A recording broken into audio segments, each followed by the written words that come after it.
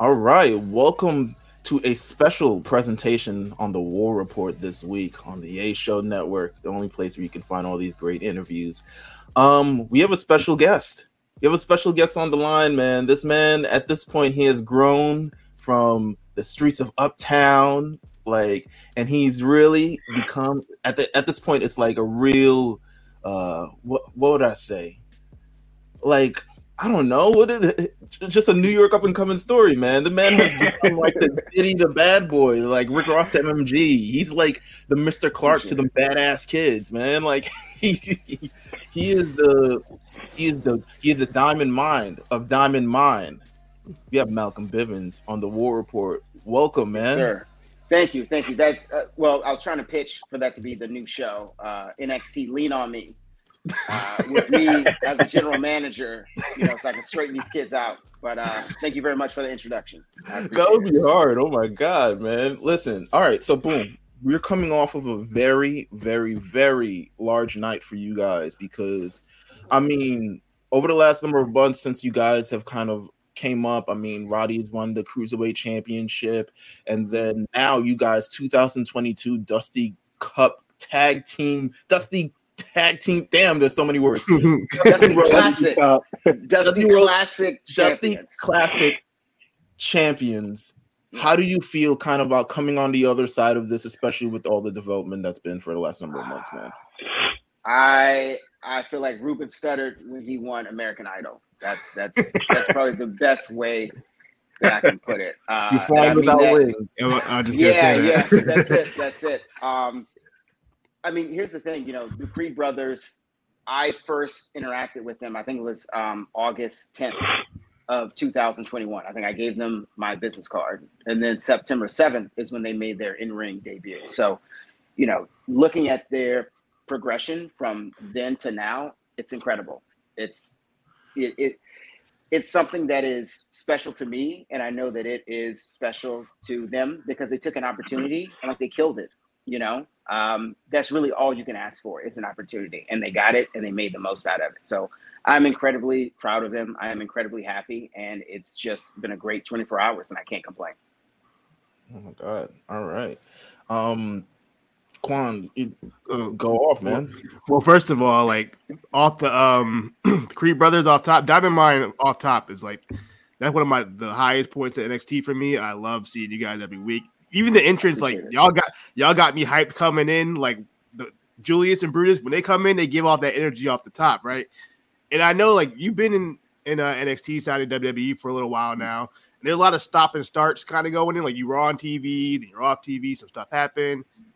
What was that process like? How did you deal with all those stops and starts until we finally got to what Diamond Mine is today? And how did you Dusty Cup Tag Team Champion? Dusty Cup Tag Team Champion. I mean, you said it. It's a process, and the crazy thing is, the one piece of advice that sticks with me every day, I got that from Terry Taylor, and Terry Taylor told me to take it one day at a time, and that's really all you can do. Because I used to look at things I may be off TV for a year, I may be off television for 3 months, or it may take this long for this angle to get started. And I don't think you can necessarily look at it that way, or at least I try not to. I look at it as day by day, and that helps too. And the only thing I feel like I can do is just work harder and top what I did, Tuesday, or, try to top what I did, the Tuesday before that or after that. That's just my mentality. And I think it's been helpful, incredibly helpful. So it's really just about playing the long game. And that may sound silly to say, but, it is what it is. You have to, but again, when you get that opportunity, you have to be ready for it. So I was ready, there may have been some stop and starts and whatnot, but at the same time, I don't think you can sit back and go, okay, well, this is it. I think you have to be ready. So when it was time for Diamond Mine to get rolling, I was ready. And then when 2.0 got started, I was even more ready. So to me, it's been a buildup to this moment, to last night. And I think that's why it was special for me, because I can look back at it and go, oh, this is what this journey was about. And I don't think it's about anyone but me as far as, like a personal thing. I look at myself from March 11th, 2019, and then I look at myself now, on the 16th, and it's a completely different person. And I kind of like that because it's been a transformation in a good way. If that answers no, for sure, that question. Answers it perfectly. It's one of those situations where, like, I say it all the time, but like, as long as you stay ready, you don't have to get ready. I know you've been grinding for a long time to get this to happen, and I'm like we're all very happy for you, and it's just really cool. It's really cool to see where all you guys are at right now. But I just want to transition real quick to it's February, Black History Month, and we celebrate everything Black in wrestling and Black in culture. And I know we all know you're very much into Black culture. You say a lot of things that even on TV, I'm not even sure if Shawn Michaels or Hunter know what you be talking about 70% of the time. But but we get it, right? We know it, we get it. But what were some of your inspirations? Black culture and wrestling. Just kind of who inspires you within this business? I mean, to take it back, I would say, I watch a lot of comedy, and that's what kind of inspires me. I would say number one is Robin Harris. I think he is one of the greatest comedians of all time. And if you watch Robin Harris and then you watch Malcolm Bivens, you can kind of see the similarities, and I would say Martin Lawrence is the same way. Bernie Mac, Cedric the Entertainer. Sure, really, if you watch Def Comedy Jam, you will probably see a little bit of Malcolm Bivens, throughout the show. On Peacock, by the way. Oh yeah, on Peacock. See, great advertising. I got you. But that's, I would say that is the first part of it, and I would say the second part, has been like a Teddy Long. You look at someone like that, like a Booker T. They've done so much in this business, and then even if you want to go current, like you have the Street Profits. So there are a lot of influences and people that I can look up to, and I think when I have the time to pick their brains or talk to them, it's been helpful for me. So it's been great. And to go back, I think they know what I'm talking about, and that's the funny thing. So same thing with the Cena bit last night. Everyone got it. Everyone appreciated it, and it's my own, I would say, sense of humor. And I've been extremely blessed and lucky that they get my sense of humor, and they have allowed me to be myself. All right, that's fantastic. But just like Juan said just a moment ago, I'm surely you say things that HBK or Hunter necessarily wouldn't get, but it definitely plays to the back of the room for us. How does it feel to be working with Sean in 2.0?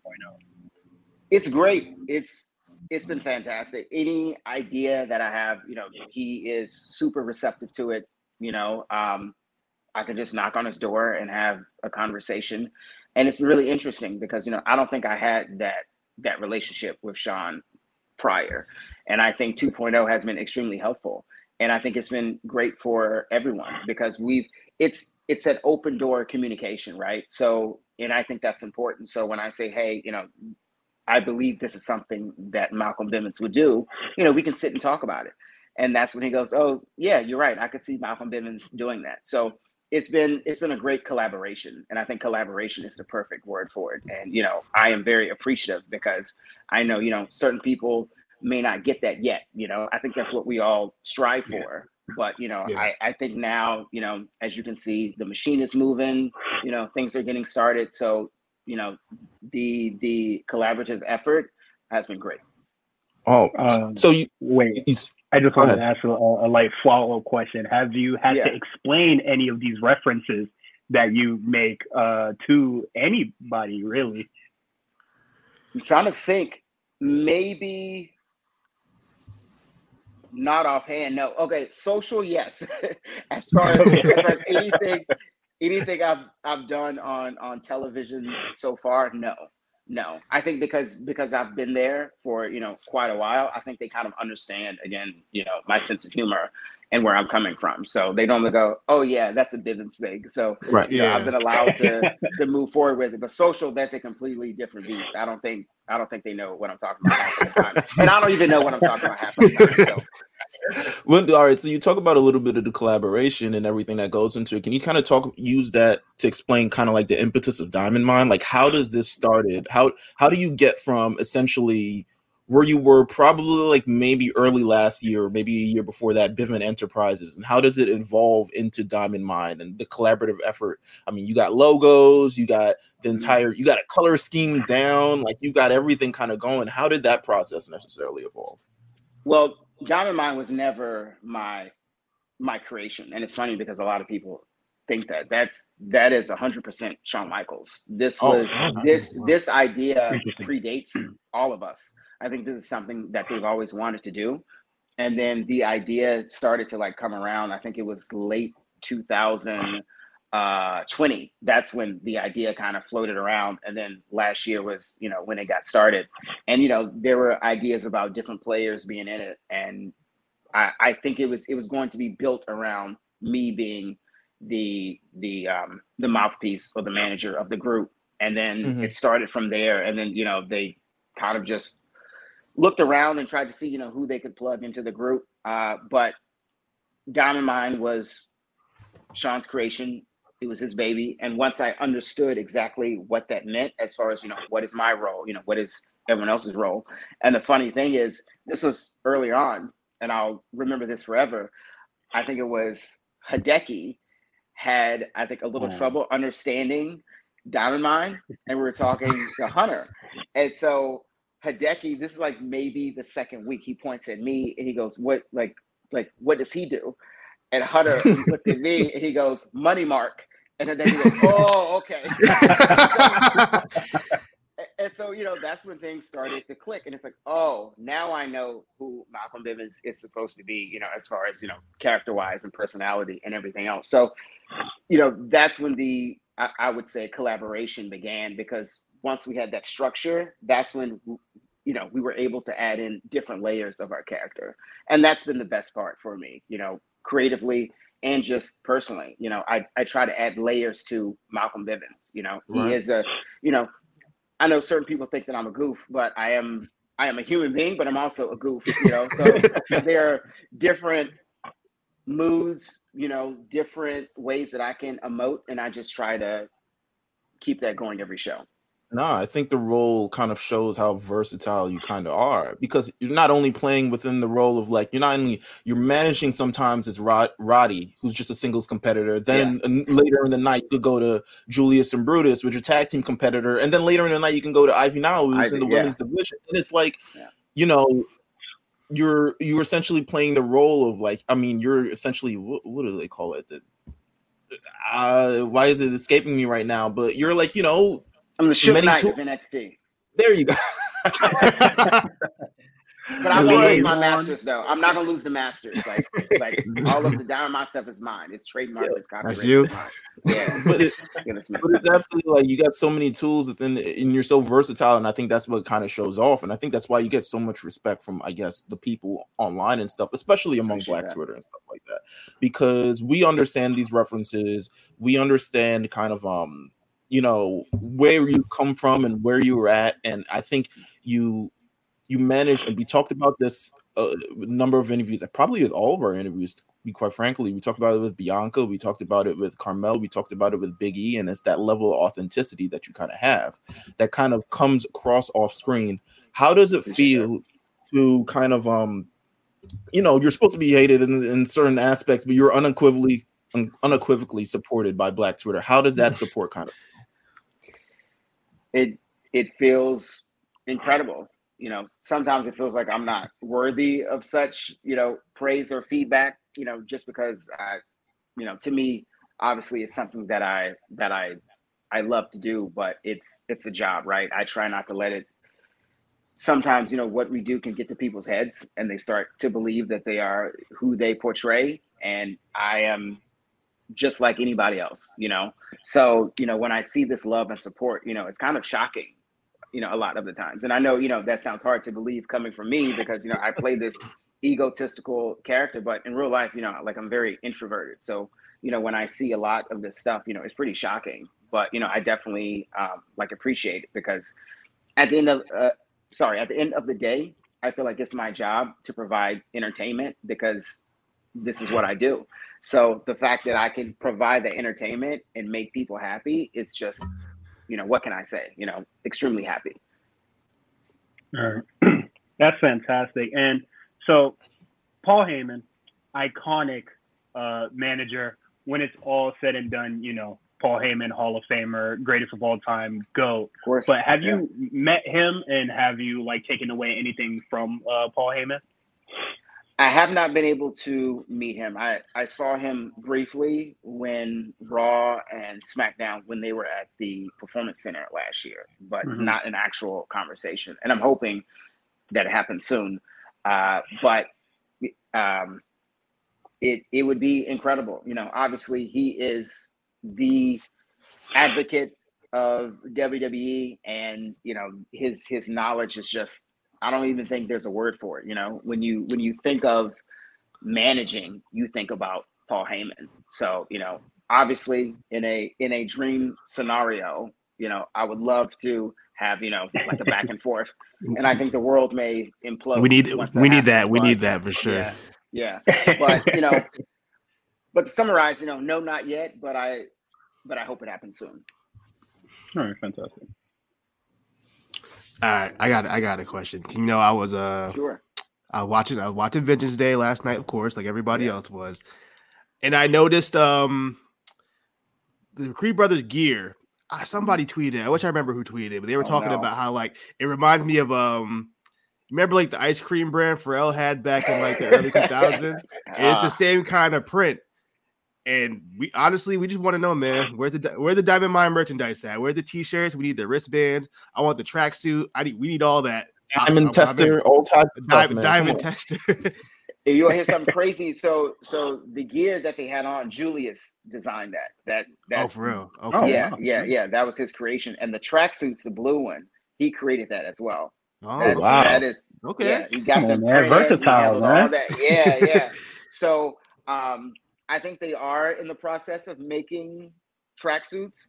I don't know where they are in that process, but I will double check because, as always, I get my 80% cut. So I will do what I can, to move that process along. But last time I heard, there is new Diamond Mine merch coming, and we also have the hoodies. We do have the Diamond Mine hoodies out. Ooh, okay. Very nice fabric. Need it. Yeah, very nice fabric. Yeah. Let me go tap in real quick. Hold on. Yeah. Oh, I got Nikita Lyons, 12 of them.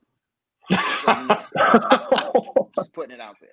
Oh my God! Well, speaking of that, all right. So speaking of that, now, who is someone that you could potentially? I mean, Diamond Mine is pretty. I mean, the roster is pretty filled up, and honestly, you guys are rolling pretty well right now. We're looking. Check out NXT Level Up. We have a new prospect. Ooh. Tatum Paxley. Okay. Ooh. Tatum Paxley. Ooh, name dropping. All right. Okay. Just saying. Okay. All right. Well, that's amazing. First of all, check out NXT Level Up, which will be this Friday on Peacock. If you had to go to the main roster, if you ended up on a Monday Night Raw, Friday Night SmackDown, and you're just at the top of the stage looking, if there's anyone who you would love Cesaro. to have, Ooh, 10 out of 10, we'll do again. Yeah, Cesaro. Listen, Hands down. Yeah. He's one of the GOATs, to be honest with you. And I think he fits within the model of what you guys are building, and I think he's just can contribute in such an amazing way. So yeah, I mean, listen, Cesaro. For sure. But here's the thing: I think we would all learn from him. And the crazy thing is, and I don't think a lot of people know this, Cesaro actually trained me. He was one of my original trainers years ago. So, he may hate me putting this out there, just because I cannot perform like Cesaro. If I tried to do a big swing, I'd probably tear my ACL and my MCL. But he is the guy, and it's just if you sit down and have a conversation with him just about what we do, it would just blow your mind. So that is one guy that I would love to have in the group, and again, everyone could learn from him. Ivy, Roddy, Brutus, Julius, it would just be great overall. Okay.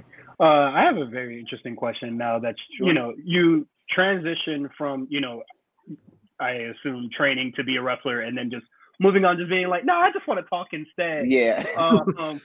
What was that transition like, and like, what is your day to day in the PC since you don't necessarily get physical in the ring?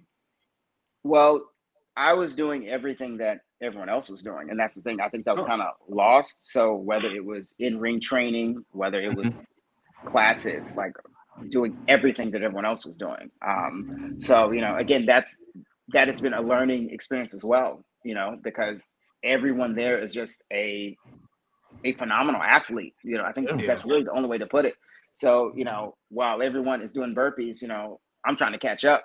So that was kind of my thing for like a while, and I think now I've kind of been able to step back and actually help Ivy, to help a Tatum or to help a Julius and Brutus. So that's kind of my role at this point. So I'm still at the PC, but I'm not, of course, I'm not active as I once was.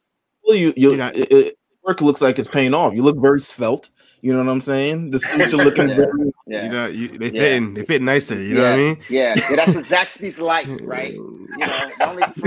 They only fry it once. They don't keep dipping in the batter. Yeah. So that's a little healthier. A little healthier. Yeah. Oh my god. So we know you from posting all sorts of hilarious skits on Twitter. Is there anything cooking that is in the works that we have not seen yet, or you want to give us, put us privy to? I mean, there's always something cooking. It's just when is the right time to put it out there? I think that's probably the best way to put it. But I am actually working on a project right now. I just don't know when it will get to the next level or to the next step. But I think once it happens, I think everyone will be very happy. So, yeah. Love to hear Okay. it. Diamond Mine related, of course? Yes. Okay. All right. Listen, man, we know that when you get to the gates of heaven eventually, God is going to pull up your timeline. I'm almost sure at the Golden Gates, he's going to pull up your timeline. So what we want to do is we want to get you ready for that. And we're going to pull up your timeline right now. We pulled up 5 random tweets, and I want to get kind of your backstory on where we are, what are we doing, what's going on in this thing right here. I remember that day, actually. We were doing a tour of the Performance Center, and I don't know why I had that shirt on, but it was I think I don't know what joke I told him, but he just started laughing afterwards. It was just like a random tour at the Performance Center. But that's crazy.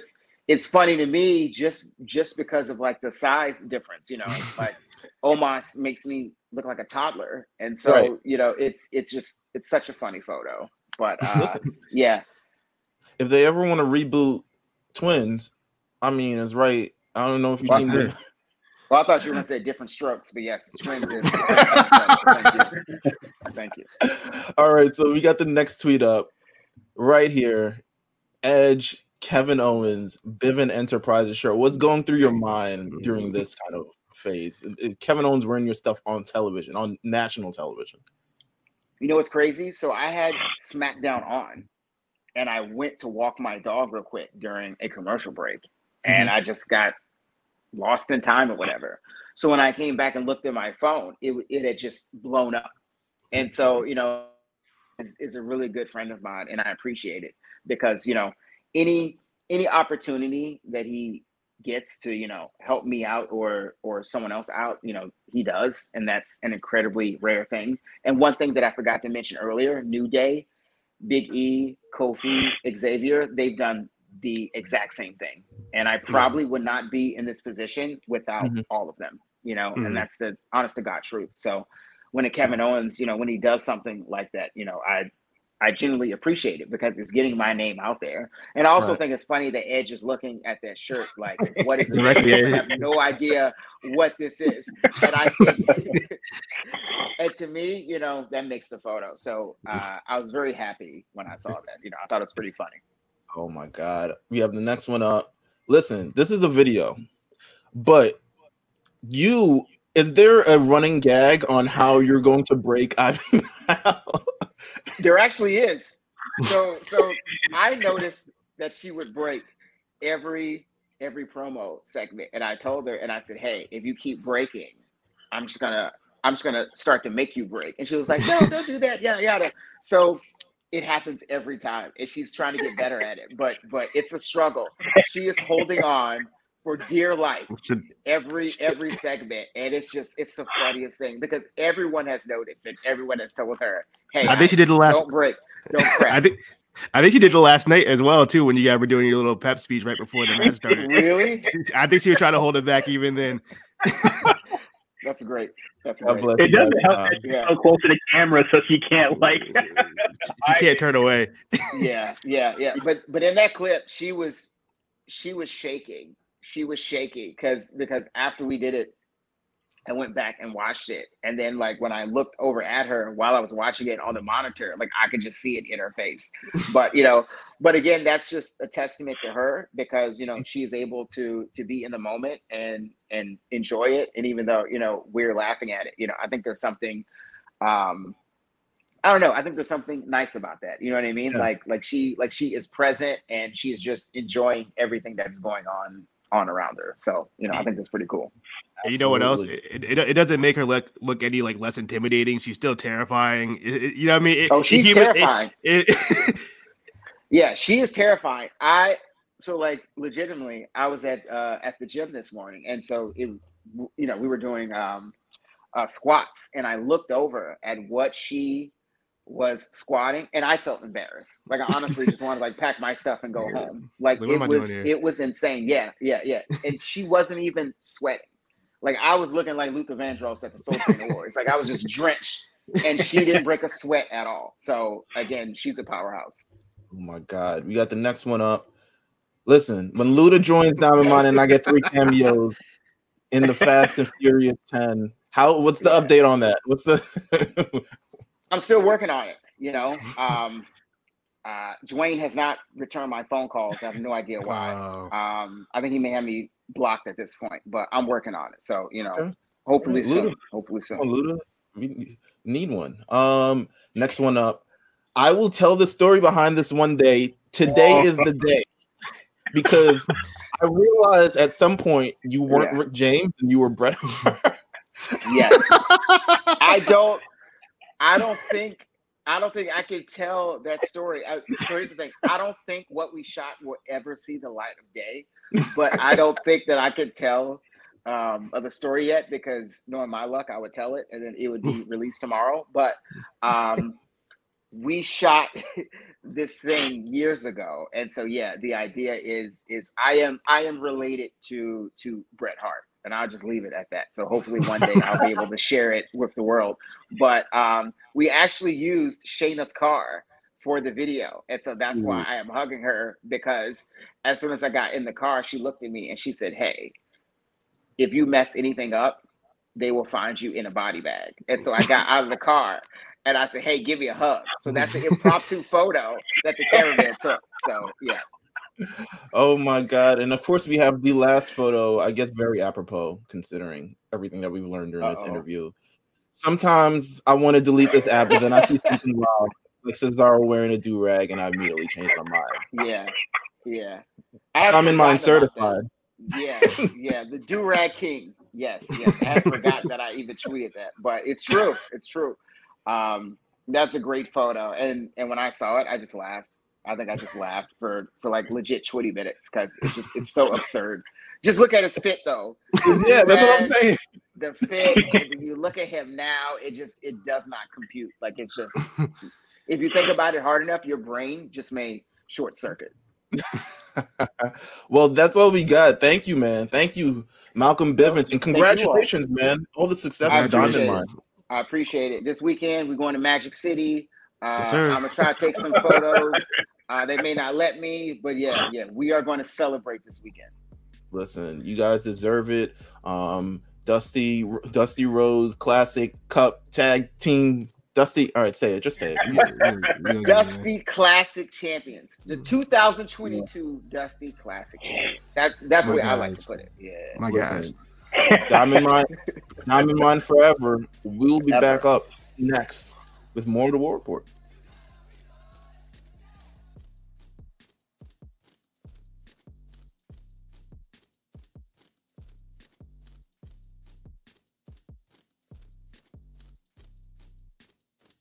How are you feeling, Quan? Chilling, man. I got a question for you. How was your Valentine's Day date with Dua Lipa? How'd it go? Where'd you go? Hold on. The first is it's like, how you feeling? I'm feeling. The Dua Lipa concert was great. The date after, I can't talk about that. You know, she's into zodiac signs and shit like that. So y'all didn't match? Y'all wasn't compatible? You know, so I'm the same zodiac. I am the same zodiac as her last boyfriend, and she was just like, "Oh, I don't know if I could deal with Cancer men." So it's all over, fellas. Man. It's all over, fellas. You know, I be seeing Virgo male slander on the timeline a lot. I don't, I stay seeing that. When it comes to this sort of thing, count me out. I don't know what the fuck is going on. I don't know what's going on either, but I see a lot of Virgo men get the sick face emoji. I don't like that. I don't. I just say what I am, and then I leave it be, because there is all sorts of negative connotations or whatever, no matter what the fuck your shit is. And it's just like there's no winning in this whole thing. There's no win. I had a shawty set up on CoStar. You know, she did the little CoStar thing. And, I got it set up because, motherfuckers keep asking. So I have it, set. Mm-hmm. She saw the thing. She was like, ooh, we kind of, we match, we compatible as shit. Ooh, blah, blah, blah, this and that. Still nothing. So what the fuck is going on in these streets, man? This shit is bullshit. What it is. The concert really great. I like Dua Lipa and what is it? I like a lot of her songs. So I don't think there was any song that I was just like, I ain't really feeling this. It is a larger issue that I've gone to with a lot of people in depth since this concert, but she can't dance. And I feel like that is what's stopping her from being an elite level performer. Or like if really if you're a pop girl, you gotta know how to dance, bro. You gotta because that's like what's stopping her from like being a Beyonce or a Britney Spears, or being a legendary act, because nigga, they ain't a lot of them motherfuckers in this day and age. Look at Doja Cat. She wasn't dancing when she first came out, but she knew if she wanted to reach that next level, it's time to start dancing. Hey, whoever her choreographer is, monster, needs to get in contact. Like Dua Lipa's team need to get in contact, because she was not swagging that night. Oh, no. But really cool concert. I thought it was great. Getting out of the fucking arena was hell on earth. Oh, I hate that. That's the worst. Yeah, I was trying to get as far as possible. Like, I know the area, so I was like, I'm gonna walk towards this direction, and that'll bring me closer to home, and hopefully it will be cheaper. Yeah. Boy, I had to pay $60 to get home. Oh no! Oh, you took the Uber? I did not want to. Oh, I thought you drove over there. If I could drive, and if I would have drove there, you can't even drive. I would have been stuck there because the police blocked the. So the arena has parking, but the police blocked that street off, so there was no getting out, which I thought was stupid. But it is what it is. It was really good. I haven't been to a concert in a really long time, so that was fun. I've seen Dua Lipa before in Miami, and the production is the budget went up. The budget went beyond. The budget is up. Literally levitating on like a stage platform and shit like that. So I thought that was great. No more concerts. I'm gonna go to SmackDown on the March 4th show. That's gonna be in Miami. I'm gonna go to that. You know who's coming out here, and I'm pissed. I didn't even know about it. I probably won't be able to get tickets. Tame Impala. I've been wanting to see Tame Impala for years, bro. I've been getting so many fucking ads for Tame Impala. Like, they're gonna be in Okeechobee, and it's just like, I don't think they tour in America very often. So I think this is like. I'm not going to Central Florida. That's for sure. That's deep. And then I'm gonna go to Raw. and then gonna go to Mania, and then I'm gonna see. Boy. Yeah, and then I'm gonna see Kringman in May. So spring is very eventful, so that's gonna be fun. And I'm balling, so I paid for the VIP for the Kringman thing, so You that's feel gonna be me? very fun. I said, maybe I do want a better bathroom. I'm going to AEW. I got the limited viewing seating. I might not even be able to see some stuff. Oh Lord! Yo, low key though, them tickets were selling. That shit, it's a real sellout for that show. So the crowd should be high. I'm telling you, Connecticut crowds are usually pretty good for some wrestling events. I'm sorry to hear, brother. You about to be in there with the sweatiest on a solo trip too. Nobody want to go with me. Oh damn! You ain't got no boys that's fucking with AEW. Nope. You ain't got nobody that be like, yeah, I fuck with it. Yeah, I'll go there. I thought my boy Craig was gonna go, but he was like, I don't know if he got vax rules. He ain't vax. There's a whole thing. So it is what it is, though. It is what it is, though. Terrible. But terrible. Let's get into the news, man. There's been a lot that's been going on. Also, I just wanted to say shout out to Kel and you holding it down. I heard the episode. It was really great. It was very fun. Thank you. Yeah, that's about it. All right, let's get into this. We have a lot of news segments, but I feel like a lot of these shits should be. I don't even want to talk about a few of these, but there's one big one that we're going to discuss. I'm not deleting it. I'm just rearranging the order. Don't worry about that. I don't even care. Where's my phone at? Yeah, don't even have the docket open. It's okay. I usually don't. I really don't be having it open. Okay. So, Cody Rhodes and Brandy Rhodes are done with AEW. I'll say this first. So far, it doesn't seem like Brandy Rhodes is going to be part of the WWE. It doesn't seem like they offered her a contract or anything like that. So I'm not sure if she's done as an in-ring performer or the chief branding officer. So far with Brandy Rhodes, I don't know anything. And they're already calling for Brody Lee's wife to be the new chief branding officer for AEW. She's already official now. Yeah, she's official. She's already official? Yeah, she's official. She's already like a chief branding officer? Oh no, she's not doing CB. She's doing something to do with the charity, I think, or like social. Okay. It's not. She's not going to be the CBO. Community outreach. Yeah, community outreach. Okay.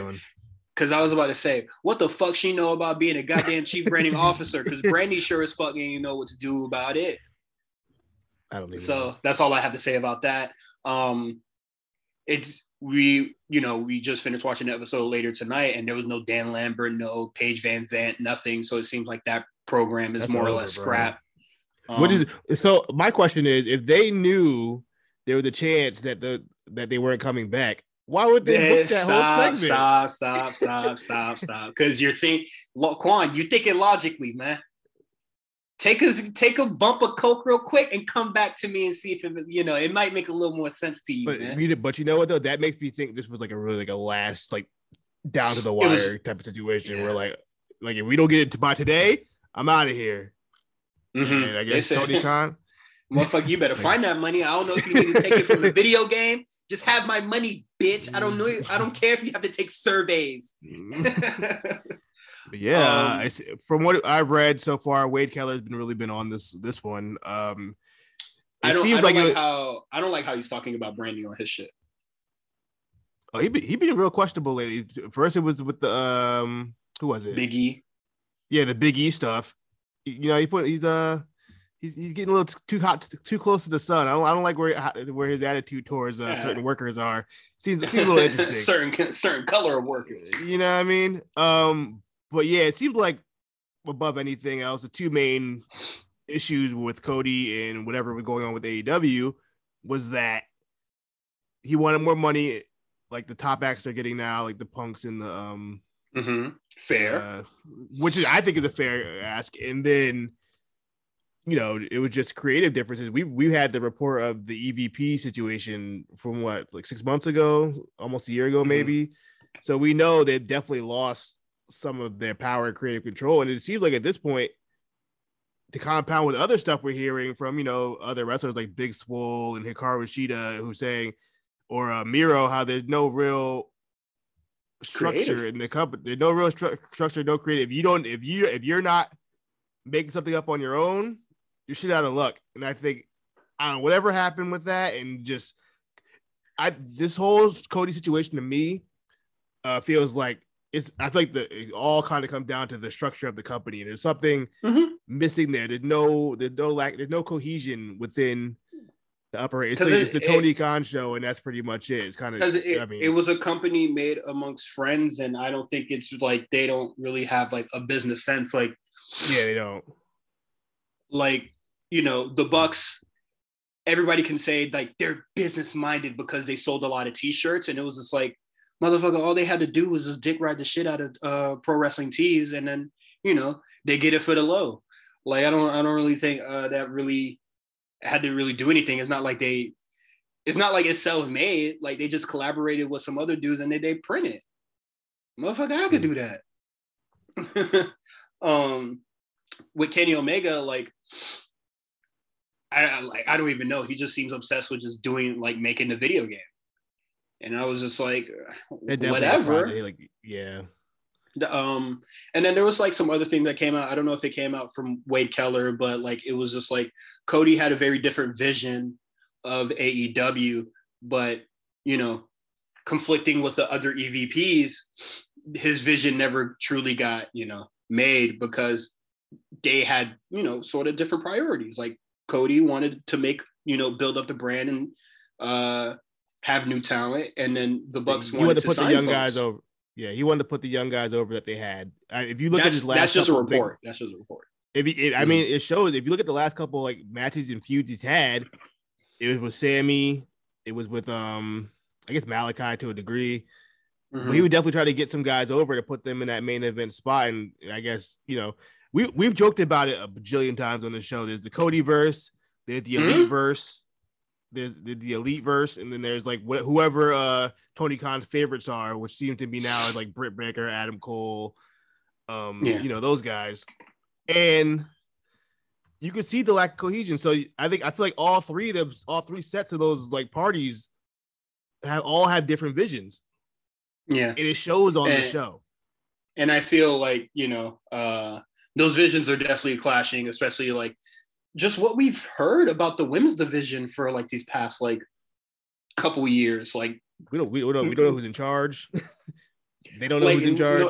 They don't know who's in charge. And then whenever there's criticisms of the women's division, nobody wants to take responsibility for it. But whenever there's like something that really positive happened, I produced that. I'm the one that did that. Yeah. Don't let Kenny take credit for that. I did that one. And then when something bad happens, it's like, shit, I don't know what happened there. You know what I mean? The skinny joint. Yeah. Cody is gonna, he's gone. And, we heard about it that day. And then by the end of the day, a deal was struck, and everybody, and honestly, I still don't care about Cody, folks. I still don't. So everybody being like, oh, he's going to go over there. And then who is he, going to be put over? Oh my God, he's not going to be he's not going to be in the main event. He's not going to be an upper mid Carter. He's going to go there and waste his time. Motherfucker, I don't care. I don't give a shit what Cody does or what position in the card he's on. I really don't. Because I still don't want to see Cody matches. Yeah. I'm going. Did you see this coming? Did you like, out of all the people to jump ship first, were you expecting Cody? For all the people to jump ship first, absolutely not Cody, because I thought that Cody was gonna go do his politician thing like he said he was gonna do a few years ago. Yeah. So I always felt like he was gonna leave AEW, but I didn't think he was gonna leave AEW to go back to DE. Yeah, that's what my thing was. I thought if he was, it wasn't gonna be this fast. I mean, if you're the EVP of a company, and all of a sudden you up and leave, amen. You know what I mean? Is it like people are just like, oh man, Cody gave up EVP, Chief Branding Officer, creative freedom, a lighter schedule, flexibility, all that to work with the WWE. What the fuck? And it's just like, yes. And does that not raise your eyebrow to look at AEW really funny? That like this person is willing to give up literally all that, like everything to go back to the E, where he's not gonna be like, you know, he's not gonna be a main eventer or upper mid carder. He's just gonna go back to the slot that he was before. I think he'll be a main eventer. I think they'll put him in that spot. I think a main eventer. I don't think he gained enough cachet to the point where he's the main event guy. Personally, I do think that he will be a upper mid card guy. Like he'll be up there with Sammy and them. Okay. That's how I feel. And then if not that, you know, I was talking to Justin and stuff like that, and it was just like he's gonna possibly go over there and work with a lot of the people in 2.0 since he wants to put people over. There's the brand for you right there. Because there's a lot of people that there's a lot of people over there that needs to fall in love with wrestling. I feel like Cody Rhodes might be too big for 2.0. Well, he doesn't have to be on 2.0, but he could definitely help out with 2.0. Oh yeah, for sure. I can see that. I'm sure he would. Yeah. But yeah, if he is trying to do the politician, go ahead. Oh no, go ahead, go.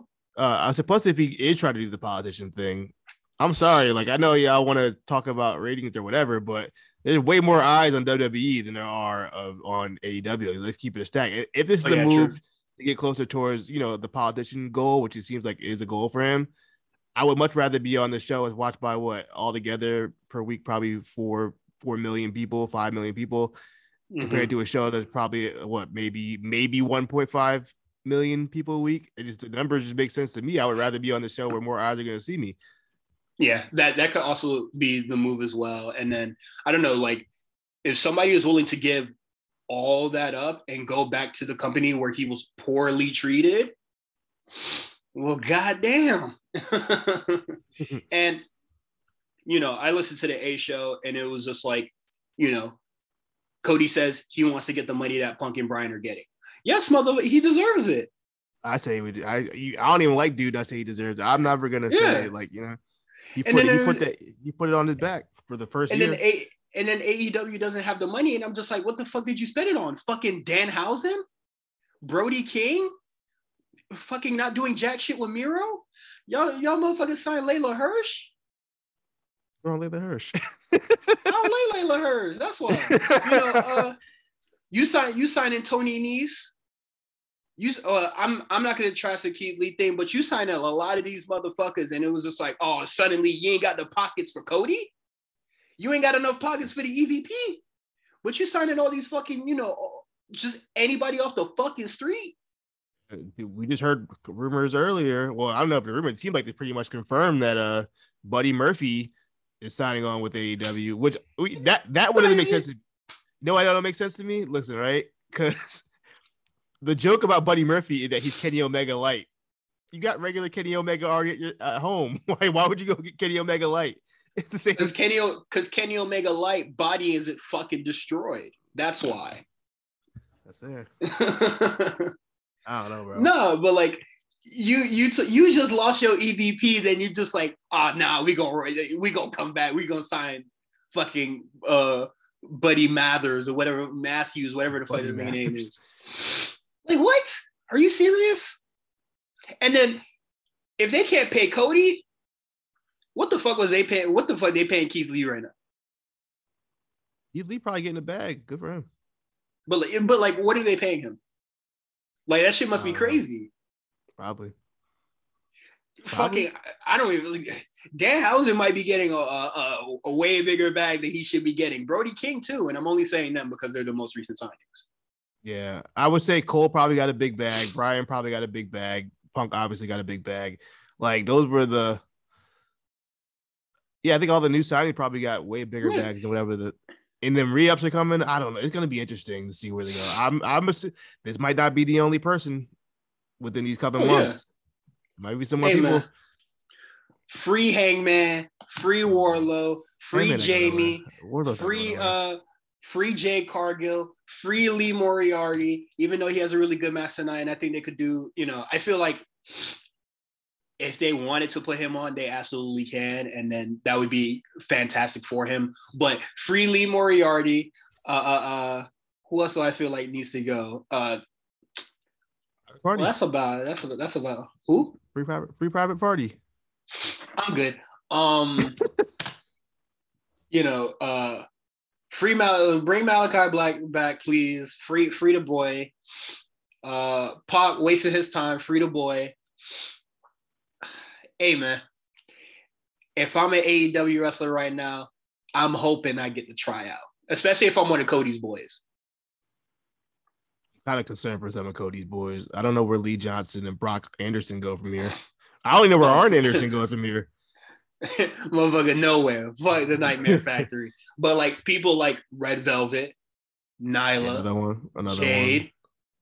Who else was like posting pics, saying thank you to Cody. Now Eddie Kingston was just like, oh, what the fuck? Why didn't you just text him personally? You like, you a fucking weird nigga.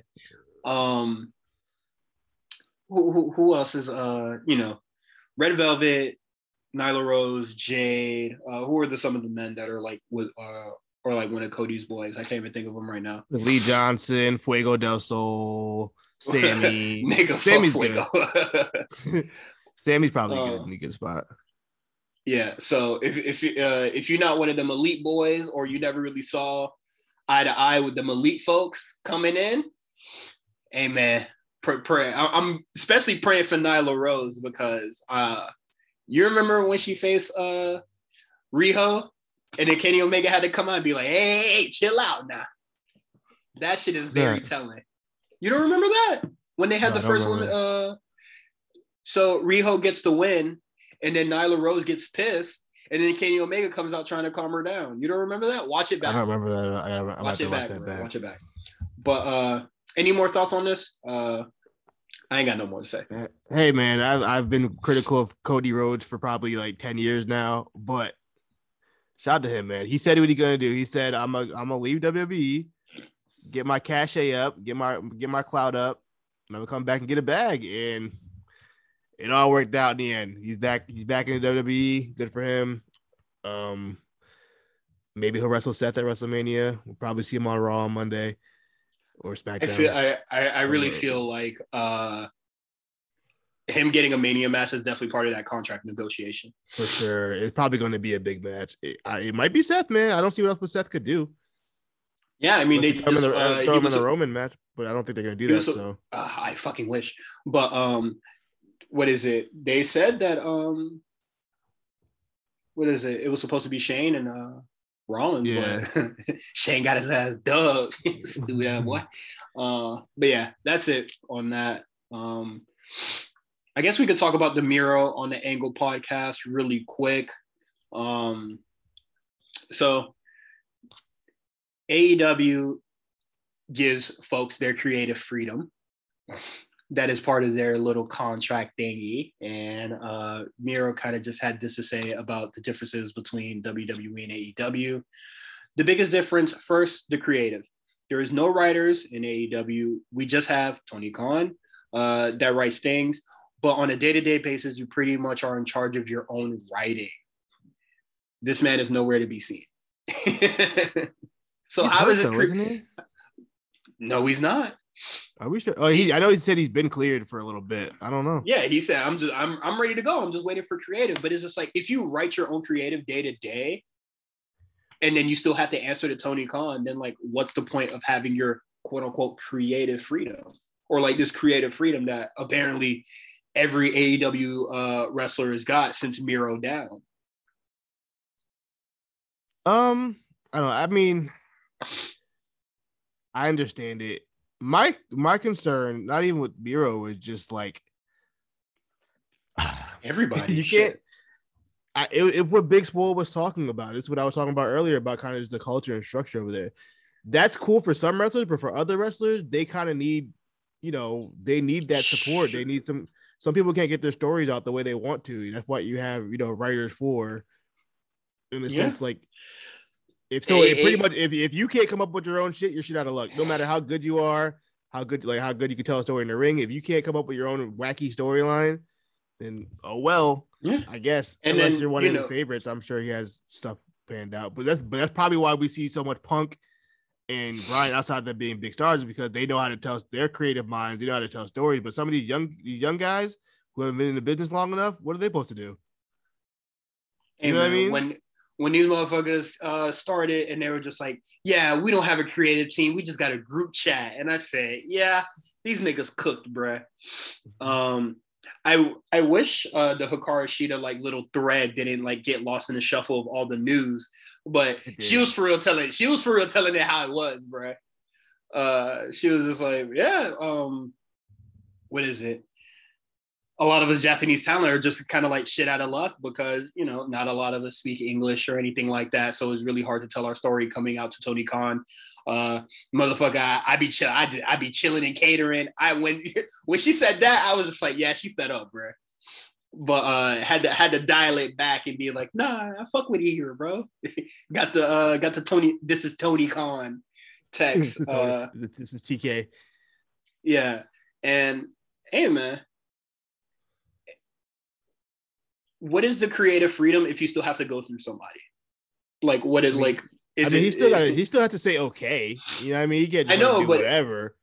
I know, but like people act like, you know, creative freedom is, oh, you can just go out there and do your thing.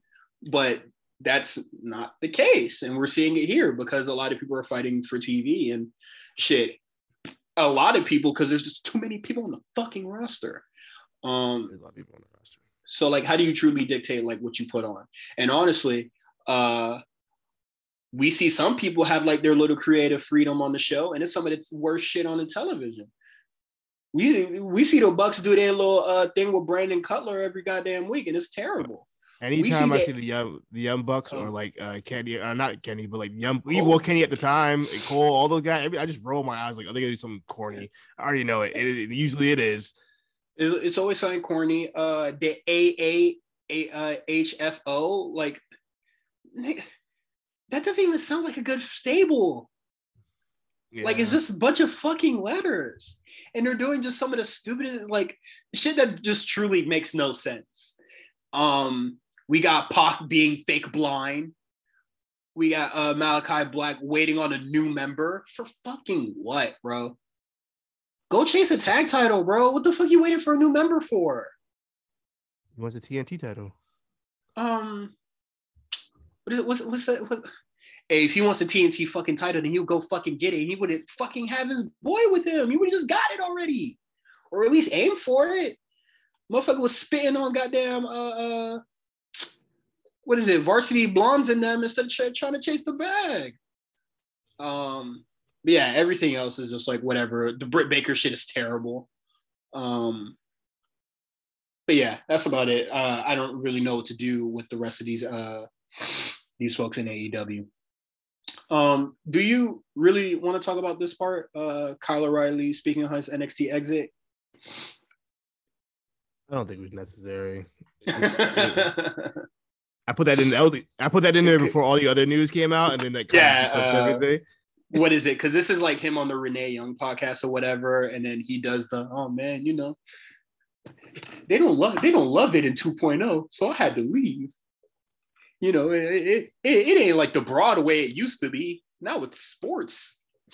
So yeah, we're done with that. And then we already spoke on Buddy Matthews possibly being a prospect, and motherfucker, I don't care, bro. There's too many people on the AEW roster for like me to care about new signings. But all right. We're gonna switch it up and we're gonna get into NXT 2.0. He just punched himself to fire himself up. Boom! Falling right into the cover. Creeds have won the Dusty Cup. Here are the winners of the 2022 Dusty Rhodes Tag Team Classic, the Creed Brothers. All right. You ready to level up, boy? I'm gonna watch it on Friday. Yeah, I'm a tap into. I mean, I did the same for Rampage, so we'll see Well, Rampage is at 7 today. I mean 7 on Friday. No, I mean I watched Rampage when it was like his new thing, so I'll see how long I can keep up with Level Up. I will say I've been tapping into 205 Live the last couple of weeks just to see what's going on. It's like 20 minutes, so like you can zoom through it. But I heard this show gonna be a full hour, so we're gonna see how many episodes actually on. Man. Yeah, so yeah, I'm sure it's a lot of video packages and stuff. It's probably gonna be like Velocity. It's probably like 3 matches. Yeah, that's fine. We were told by a special someone that there is a diamond prospect on Level Up, so that's great. The criticism that Level Up got, I was just like, oh my lord, you motherfuckers are like out of this world. Oh, they're E-rated. Oh, go ahead. You probably heard the same shit I heard. Well, for the first one, I heard like they're erasing Triple H's legacy again with 205 Live, even though people have been asking for them to change the name of the show for a year now. But yeah, then they kept showing people who aren't 205, and then they were complaining, why is it still called 205? I know. Like, you can't make motherfuckers happy, bro.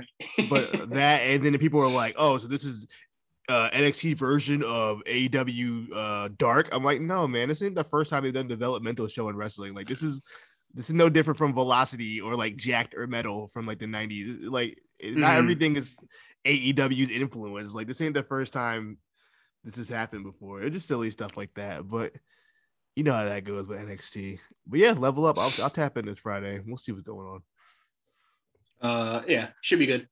All right, Vengeance Day. I got my friend to watch, the friend that I was watching the Royal Rumble with. I got him to watch Vengeance Day, and he's tapped in. So I think that's amazing. he's tapped in like a motherfucker. But let's start. We got Pete Dunne and Tony D'Angelo in the weaponized steel cage. How'd you feel about this match? I liked it. I liked this match a lot. Didn't take I can't even speak. What's his name? Tony D'Angelo. Mm-hmm. He didn't have to do a lot of wrestling moves, just a lot of brawling, a lot of weapon shots, so it was fine. Pete Dunne was definitely on his more sadistic side this match. Some spots reminded me of Randy Orton versus Jeff Hardy when Randy Orton was doing with the stuff with the screwdriver. Pete Dunne had the wrench, and he was like wrenching it, like a literal wrench, and then wrenching Tony D'Angelo's fingers back. Yo, what's up with NXT's tables, bro? I know we discussed this before, but it's just like when people land on them, they just disintegrate into the air. Hey, yo, I'm like, yo, what the hell? If you want to know what we are talking about, go back to War Games. Watch Grayson Waller do his infamous elbow drop that like shook the world. This motherfucker was feeling himself like shit. But watch how that table shoots out. Explode. And like, hey man, I'm not trying to be conspiracy theory, man. But I think I saw some powder coming up with that shit. Like that table just burst. Okay. But yeah, same deal here. Hey man. It was literally disintegrated. AEW could barely get tables to break or anything to break. They didn't talk to everything, guys. But everything falls apart in goddamn 2.0. Yeah, weaponized steel cage. I thought it was really good.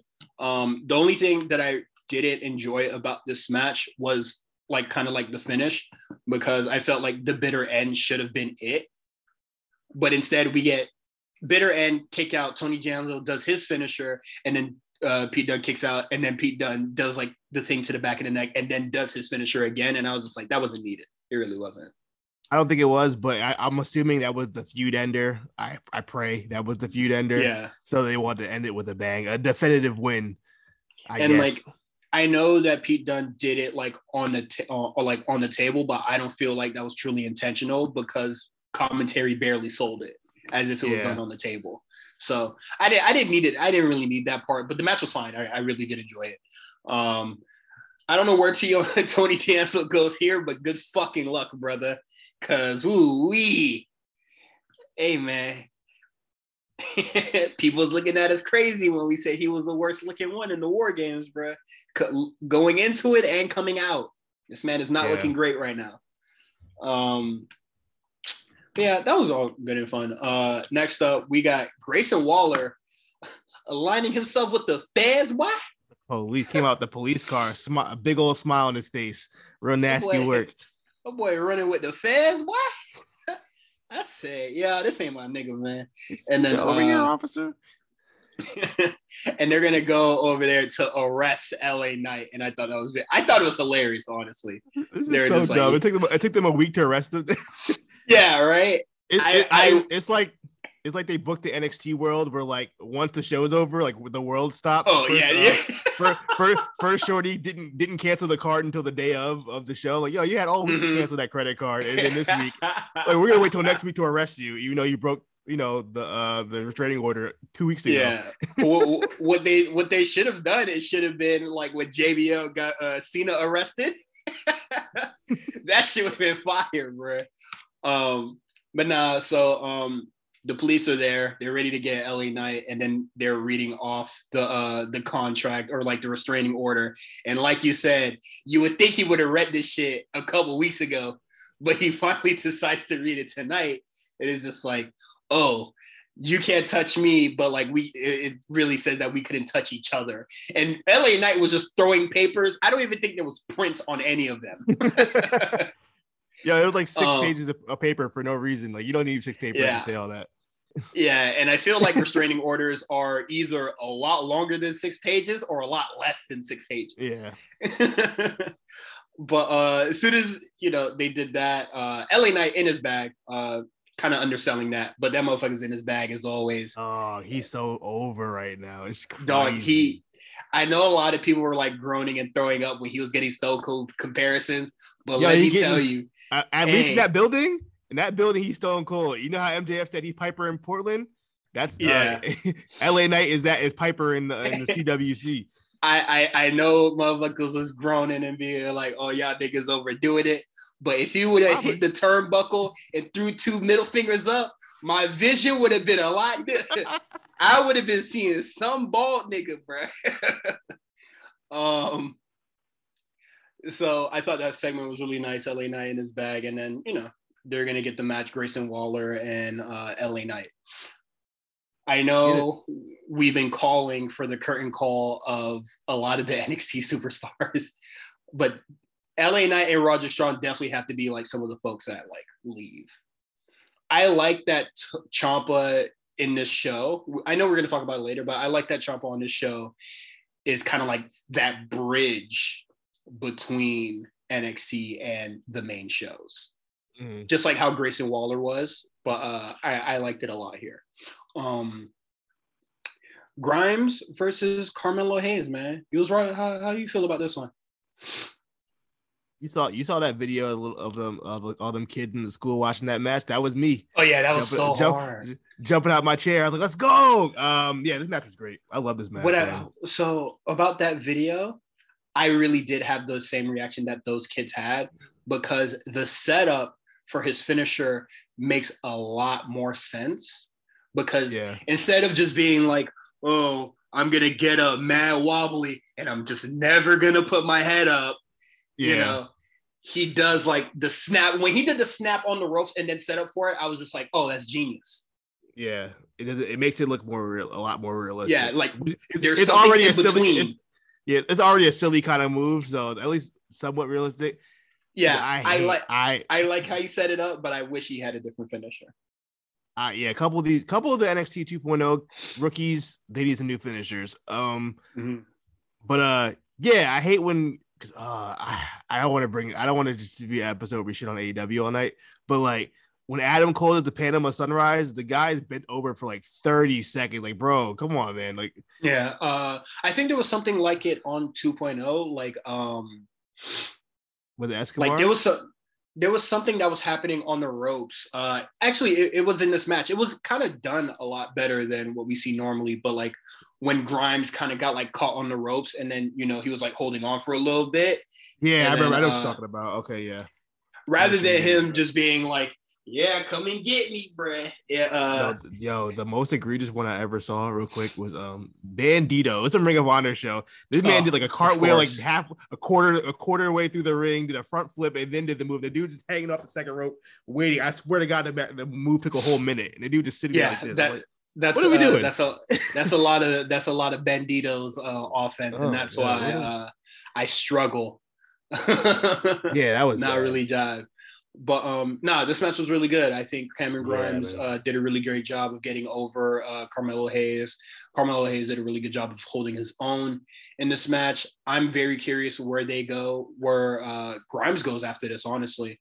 I know we're going to say the C phrase. I'm not going to say it. I'm not going to say it. All right. We're not going to say I don't think he is. Not yet, at least. Okay. Really great stuff, honestly, from both these two. I don't really have much to say besides that. I thought the match was like really good. Go watch it. Match of the night for sure. What? You felt like this one was the match of the night? Yeah. What else was there better than this? Oh, maybe. Yeah, I'm about to say you're right. You're right. The Dusty Cup Finals, baby. No, I like this better than the finals. I do like this better than the finals. For real? Oh man. Yeah, I do. The Creed brothers and MSK is my match of the night, and let's get into it. The cut of Dusty Rhodes doing his little speech. This was like the Tears of Joy opening, talking about tag team wrestling, and then the DJ started cutting up. I was just like, hey, okay. And then he flipped the American Dream song into the fucking MSK. Yeah, that shit started. It started sounding like some Memphis shit. I was like, hey, you gonna get Project Pat to rap on this, bruh? I thought it was really hard. And then we get the Diamond Mine. You should never give up. You should, motherfucker. And then we really in this. I thought this match was everything that I thought it would be. Just Diamond Mine, just doing some insanely athletic stuff and just being extremely violent. And then MSK brought the violence too. Yeah, the push shooting star move to the outside, that was a wild ass spot. That was pretty good. I've never seen them do that before. They might have done that in Impact before, but I never seen it when they did it from like the outside going outwards. Yeah, I've never seen it. Yeah, I thought that was hard, and I thought the setup was really cool because they make it seem very improvised with him just he was shouting. Like, he's like, push me, like loud as shit. Yeah. I thought that was cool. I do have something to say. Julius Creed, he might be one of them guys. Julius Creed, I like this kid a lot. Brutus is cool, but Julius, he might be that one of them dudes. Personally, I don't have a preference. I think both these motherfuckers are insane. I think they're really, really good. They're genuinely my favorite wrestlers right now. I love these guys. I really do. I want these guys. One of my favorite tag teams. Easily. I'm ready for them to be tag champs and really just go after everybody. And I really need NXT. I know it might be hard at this current time, but I'm gonna need Pretty Deadly to come over. I need to see the match. Pretty Deadly with the Creeds, bro. Ooh. The violent athlete, the violent college athletes versus the brawling sexy niggas. Hard body. I need it. And then the Bivens promos between the both of them were going to be hilarious. Man, I really like this a lot. I think MSK brought a lot of the violence in the early part of this match. The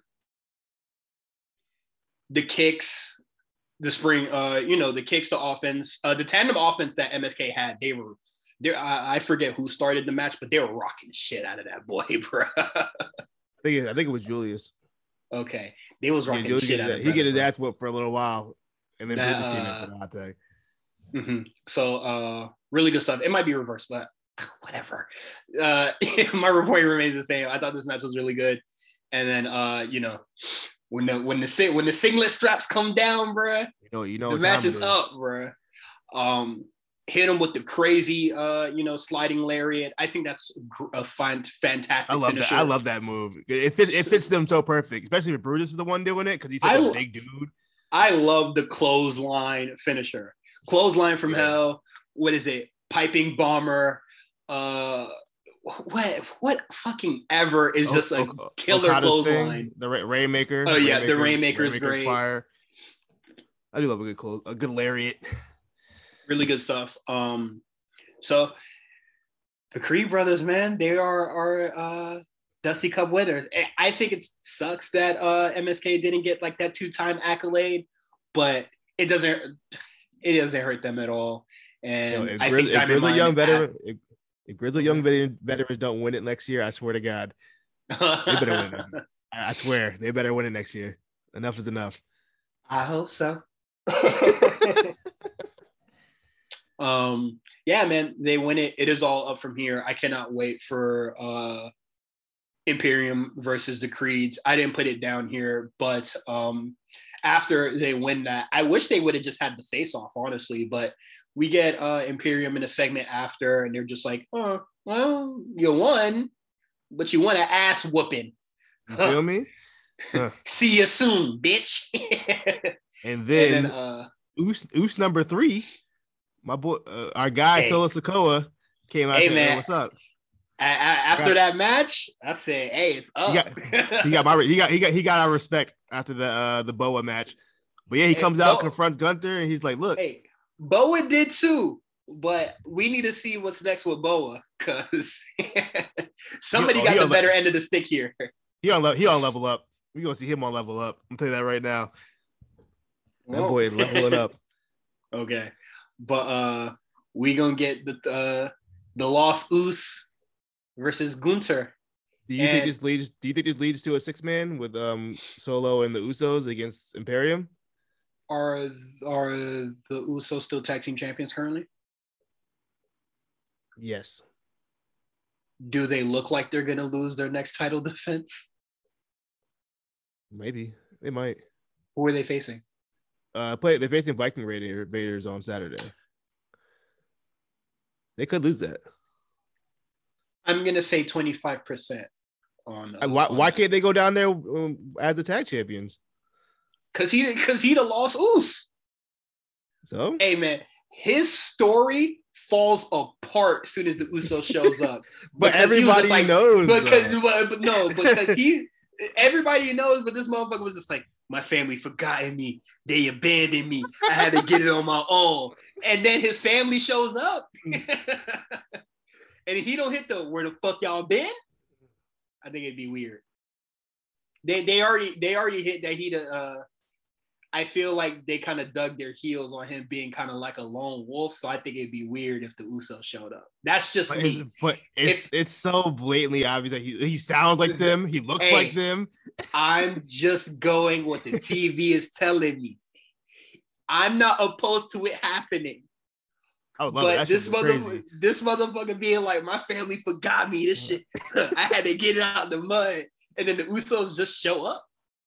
Like your daddy ate a Hall of Famer. We know who your daddy is. I'm saying, come on, man. But I do think that it would be cool because NXT has been getting a lot of us, just singles competitors coming through. So I think it'd be a cool, kind of mix to get. Oh wait, they also had Riddle in that tag match. But I think it would be cool to get like somebody who's in another person who's in the tag division to like come through. A full-on tag team, yeah, that'd be cool. Mm-hmm. And maybe we could get somebody that's on the women's to come next. I don't know who, because I think both of the women's rosters are just like Bianca was just there. Don't send her back. Rhea was just there. Yeah. Don't send her back. Do not send.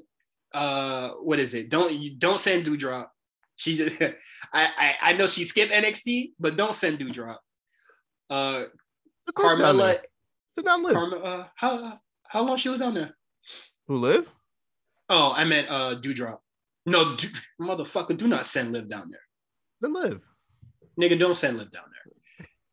There's really nobody that in the women's division that I would currently want to go down there because a lot of them just got out of there. Asuka. I wouldn't mind seeing Asuka go down there.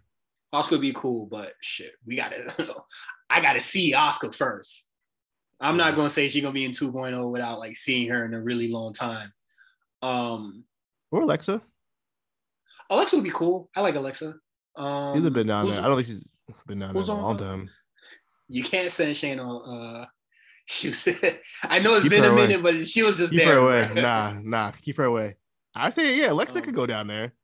Yeah, Alexa would be cool. I would say that. I can't think of anybody else. Motherfucker, if I see Natalia or Tamina, bruh, Shawn Michaels, you gotta see me, bruh.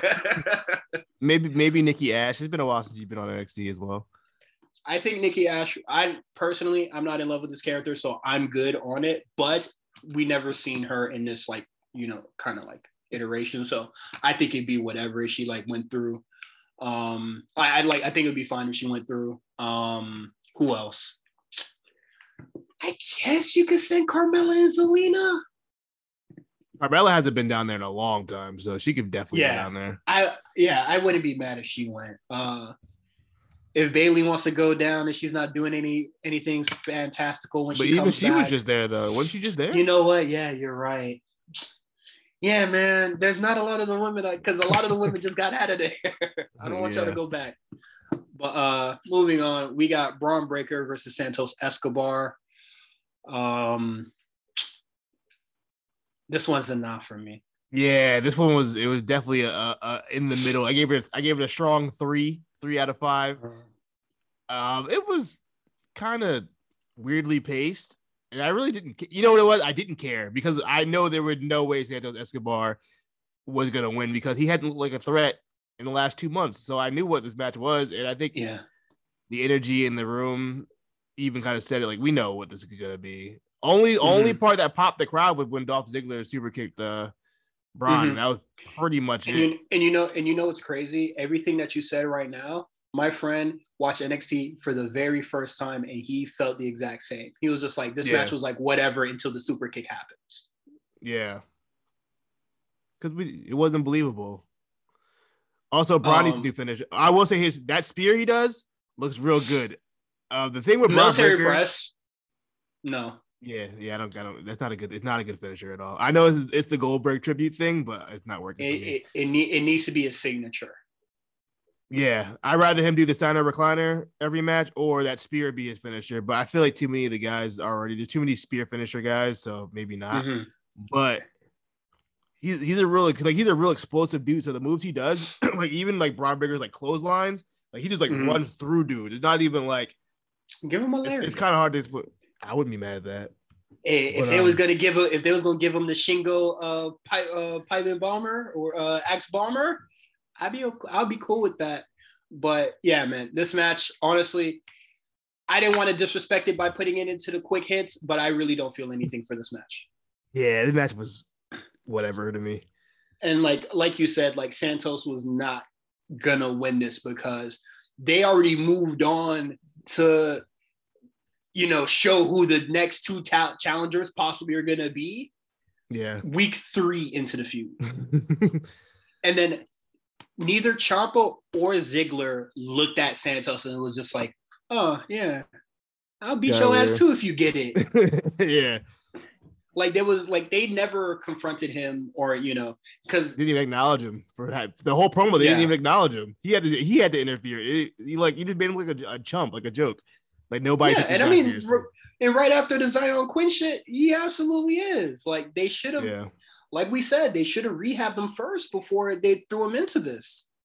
Because soon as he started talking to Braun Breaker, I was just like, yeah, this shit throwaway.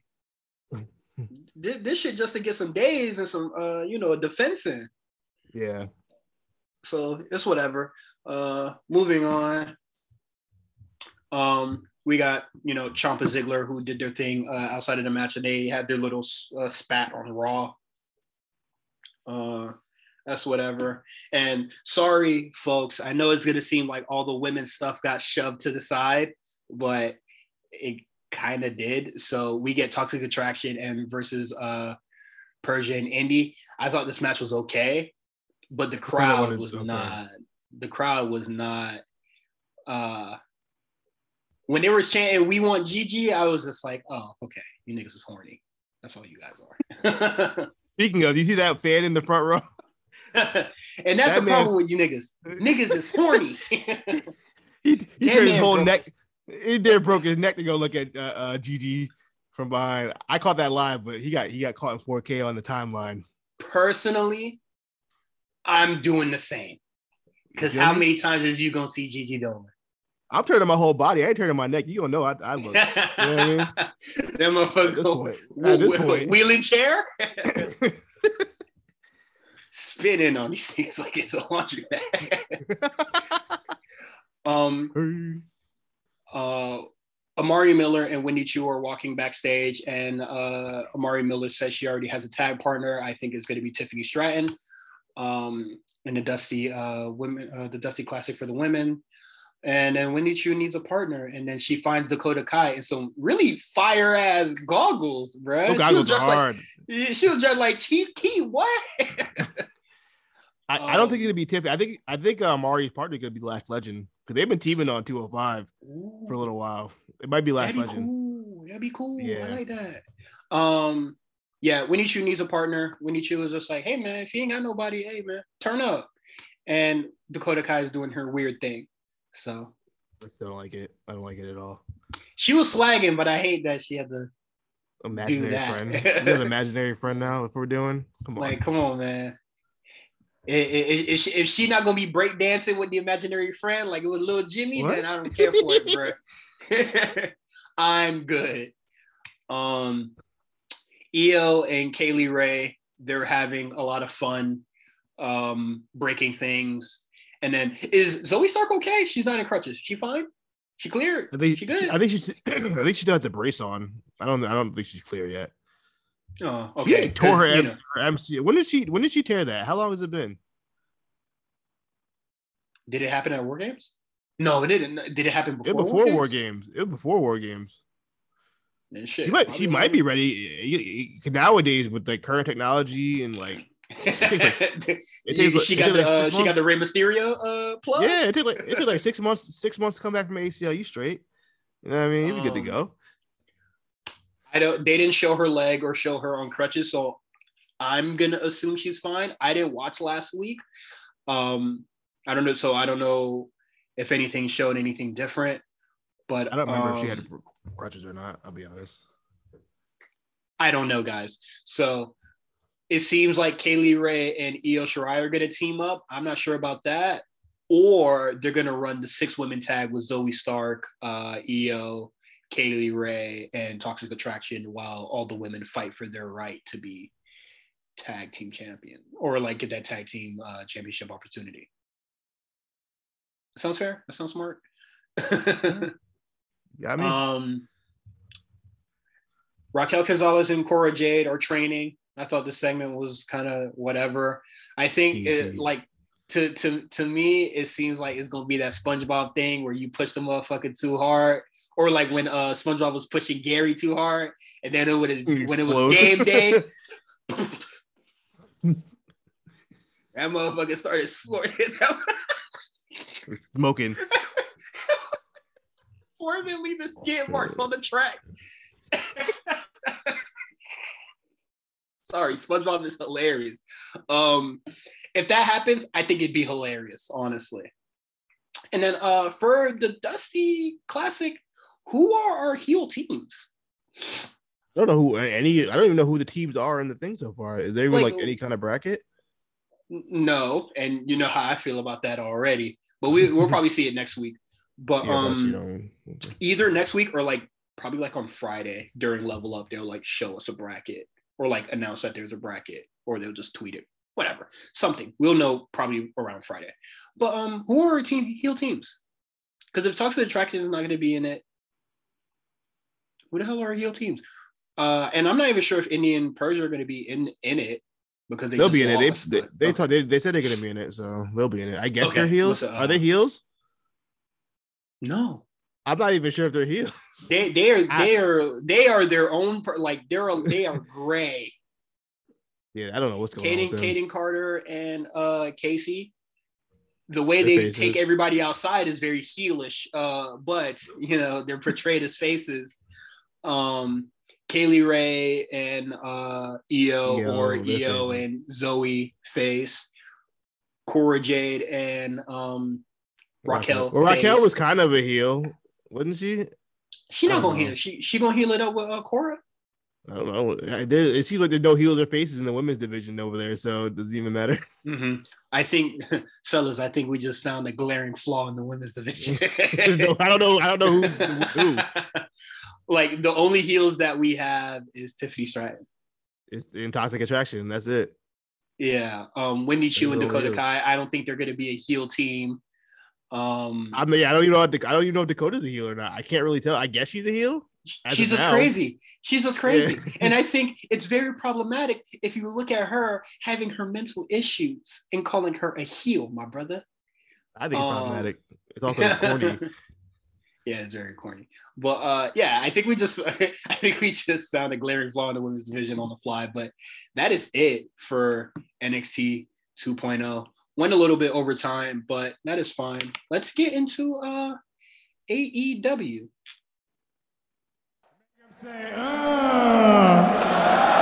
on, Matt, make him say, Make him say,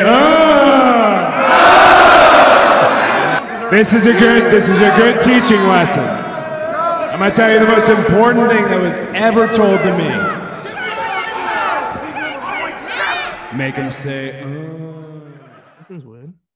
Oh, they did win. Wow. I gotta look at the highlights. Okay. You're not supposed to talk during the break time, so I can cut the thing. You're gonna know when it's there. Come on, my God, come on.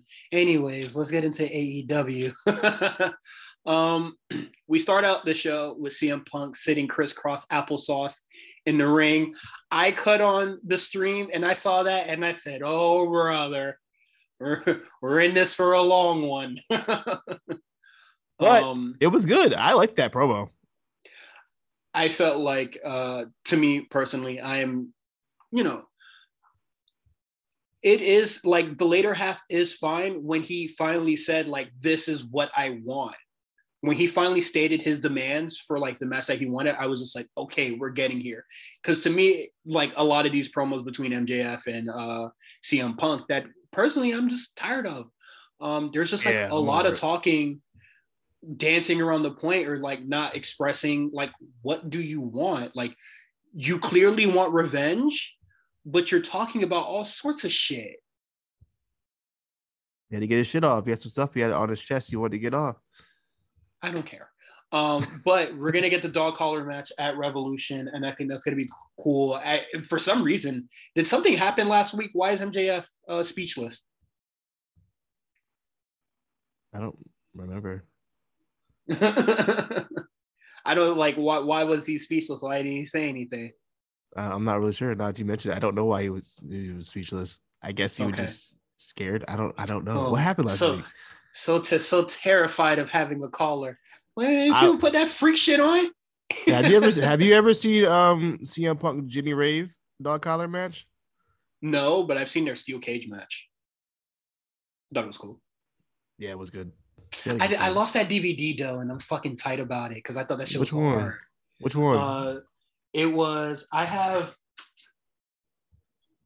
two CM Punk DVDs. There's one that's like the Summer of Punk, and then there's like the one that's just like the Icon or something. Like it's just like a compilation DVD. A compilation, yeah.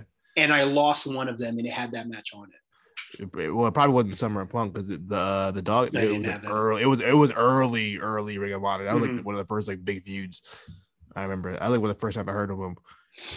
But yeah, I thought the promo was cool. It wasn't. They didn't do a whole bunch of references to stuff most people don't know about. They kind of kept it, on because MJF didn't say anything, and I felt like it definitely would have got there if he would have started saying But Punk's just as big as offender as he is at this point. Mm-hmm. But yeah, I was cool with this, and I'm looking forward to that match. Actually, I'm looking for it. As much I like the original, so this one I'm sure gonna get real brutal, and I'm cool with that. It should be only nitpick that I have about this segment. This is very much a nitpick. It doesn't really, say anything about like the show or whatever. But when I was at the Dua Lipa show and then Keith Lee debuted, great friend, Pat, RNC friend, RNC Watch.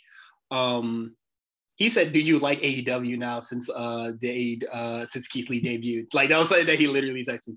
And I said, "No, and if you text me again, I'm gonna block you." But production, the photo that CM Punk held up, you couldn't throw that bitch on the big screen. Y'all couldn't go to Office Max and get that scan and get it like, you know, in the file so y'all could put it up on the big screen. Because when he put it up, I had to squint. Big screen. They don't really use. I don't think they really use that big screen, do they? When you went, did they use that big screen? I don't know. It's there. When you went, did they use it? They use it for backstage segments, but not for all of them though. Oh yeah, that's weird. Because excuse me, Miro had a that show that in Miami. Miro had a segment. Hikaru Shida had a backstage brawl. The Inner Circle had something, and Britt Baker had something. I think you can guess who did not get the backstage stuff in out of those four. Yeah, right. So they don't use it a lot, and I'm just like, you know, what the fuck's up with y'all? But yeah, that's it. Moving on. We got Bryan Danielson versus Lee Moriarty, and I will say I see it for Lee Moriarty now. I thought this match was much better than, you know, the match that I felt was a piss break. You gotta be careful though, because he's wrestling Bryan Danielson, and I, like I've said before, myself and Bryan Danielson could probably have a good match. I've never wrestled in my life. You're right, but I'm not going to discredit him here. I definitely thought he did some cool stuff. He also, like, you know, Bryan definitely entertained some of the stupid indie shit that they probably do. I like that. I know what spot you're talking about. I like that spot. It's like an old school spot though. It's not even like an indie. It's like an old school like European. What spot do you think I'm talking when they were on the headstand, they were slapping each other? Yeah, that shit's stupid. Stop doing that. That's an old spot. That's an old no, that shit's stupid. I'm not mad at that one. Some fucking Mark saw World of Sport and was just like, yeah, let's do that. It is a cut that spot, shit. Though. That shit is stupid. Because I'm not gonna try to fight you in that fucking position. Get me out of that. Like, my first thought is I have to get out of this. Not, I'm gonna slap the shit out you. Well, if you slap him hard enough, I might get him out of it. That's it. I guess that's the difference from an American Dragon and me. But I thought the match was really good. I thought it really was. That was a really good match. I'm not going to discredit Lee Moriarty here. Yes, he is with the greatest wrestler in the fucking planet, galaxy, generation. But I definitely thought he did some really cool stuff. So good shit. Definitely highlighting his debut. And I'm praying when Bryan starts his little Cobra Kai faction, he is truly a part of it. And he is truly like having really good matches. Do you think they're really going to do that faction? I feel like they have to now. After they mentioned it and people got so hyped for it, I feel like they have to do this. Mm-hmm. They can't back out. Don't cancel me, please. I know what I'm going to say is going to shock you, but when I was listening to Jim Cornette talk about it, oh no, and they mentioned that like Bryan, like, you know, mentioned because he's supposed to be playing heel, and we said it too, but like he was supposed to be playing heel, and then they were just like, "Nah, we gonna put people on," and then AEW crowd was just like, "Fuck yeah!" So they have to do it. They really have to. I think Jon Moxley, or, you know, the person behind the character or whatever, I think it would be very dumb for him to not accept this offer. And we get Moxley coming out, kind of, you know, talking about the history that he has with Daniel Bryan, really great. But once again, just like the CM Punk thing, what are you trying to get at though? Look, hey, like if we gonna be a team first, we gotta, you know, shed some blood against each other first.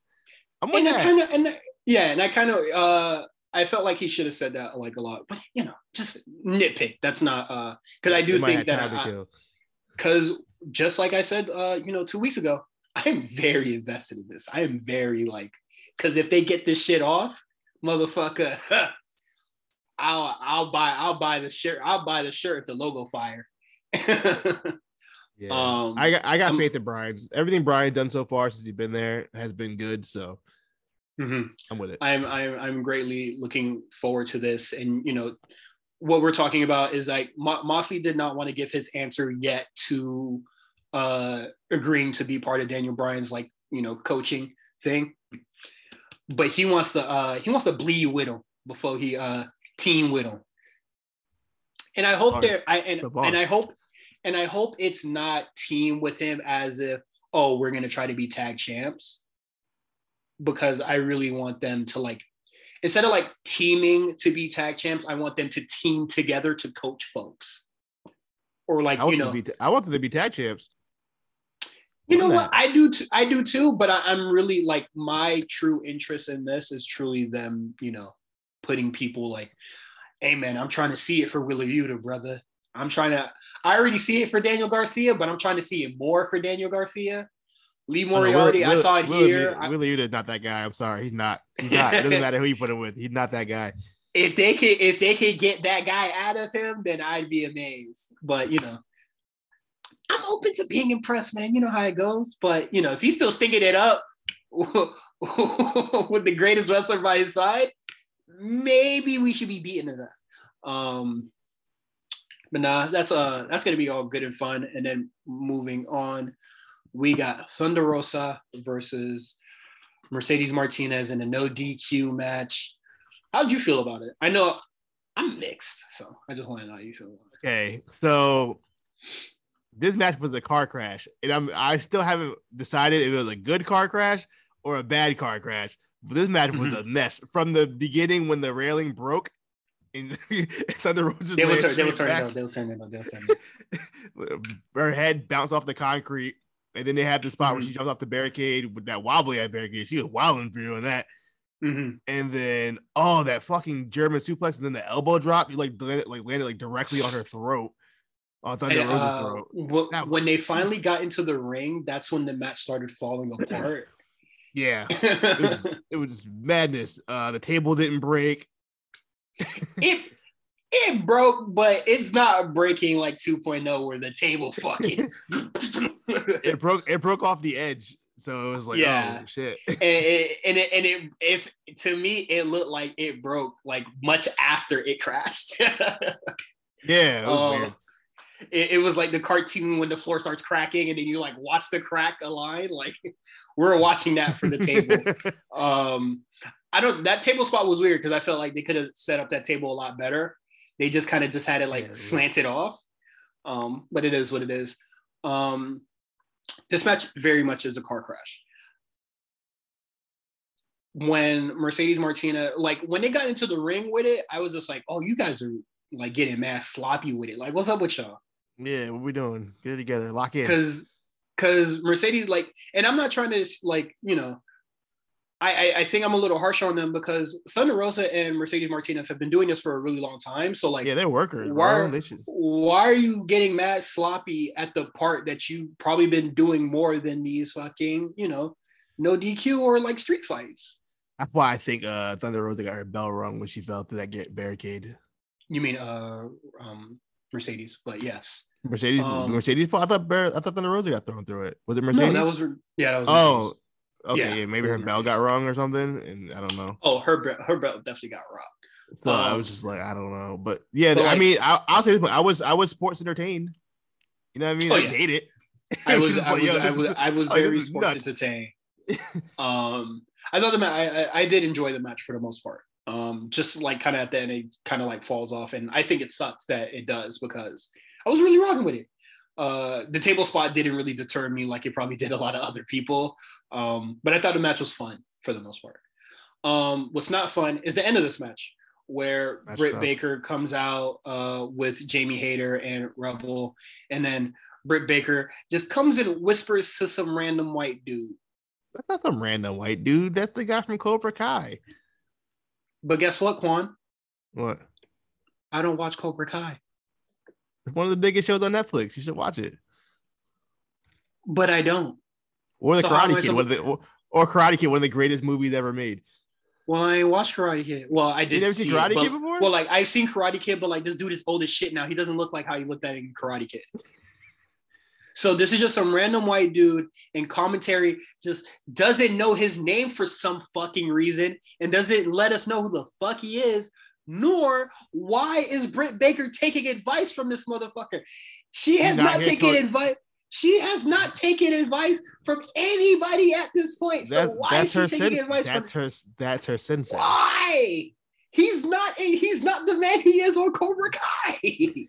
How you know? I'm like, hey, nigga might have hands. I don't know who that guy is. He might have hands, but he not a sensei. Yeah, you know. Because he's a fucking actor. You had to like that motherfucker Steven Seagal or some shit. He might be Steven Seagal. I don't know who this guy is. What's on with Martin Cove? You might got hands. Let me see. I'm gonna look. Go on his Wikipedia right now and I'm looking at it right now. If it says that he ain't got no black belt, then why the fuck is he taking advice from him? He got hands. Actually, no, fuck off. He got hands. Even if she's taking advice from this dude, even if he has black belts, why the fuck is she taking advice from this dude? Period. Because he got hands. Come on, man. You know I got hands. She ain't asking me for advice. He's 75. He look good for 75. I ain't gonna lie to you. Yeah, he does look good for 75. This nigga is 75 years old. 75 you was born years old. in 1948. And when I looked on the Daily News, you was giving advice to Britt Baker. For what? And commentary just seems to not know who this they don't know this man's name. Like, why dog? Why is she taking advice from this dude? This shit makes no goddamn sense to me. He got some work done. He looks a lot different than what he did a couple years ago. That makes sense. He looks too good for 75. I'll say his face looks fantastic. Okay. He got the BBL in the face. The BBL in the face. He got a facelift. Shit, probably. But ending the match, obviously, it's been a while, but in AEW fashion, there is a brawl. And then all right, I'm just gonna say Ayo now, but Britt Baker passes Thunder Rosa the pipe, and she hesitates. Yeah, she passes Mercedes the pipe, and she hesitates on hitting Thunder Rosa, and Jamie Hayter goes, "Man, fuck that," and then bashes the shit out of Mercedes in the back of her head, and then it seems like she is out of the strongest stable. And just like 10 minutes ago, this was the strongest faction in AEW, and it just falls apart. Or in the women's division or whatever, and it just falls apart. So the match was fine. Post-match, whatever. Our main event, Darby Allin versus Sammy Guevara, and I'll tell you right now, I was cooking and cleaning my room at the same time. This is going to be the trend for Sammy Guevara big matches going forward. I'm good on it. This match was just like the Cody match. There was no real psychology. There was no real storytelling. It was just, let's go for one move. Let's go do the next move, and then let's go do the next move, and then let's go do the next move. I felt like that was Sammy Guevara even before he was champion.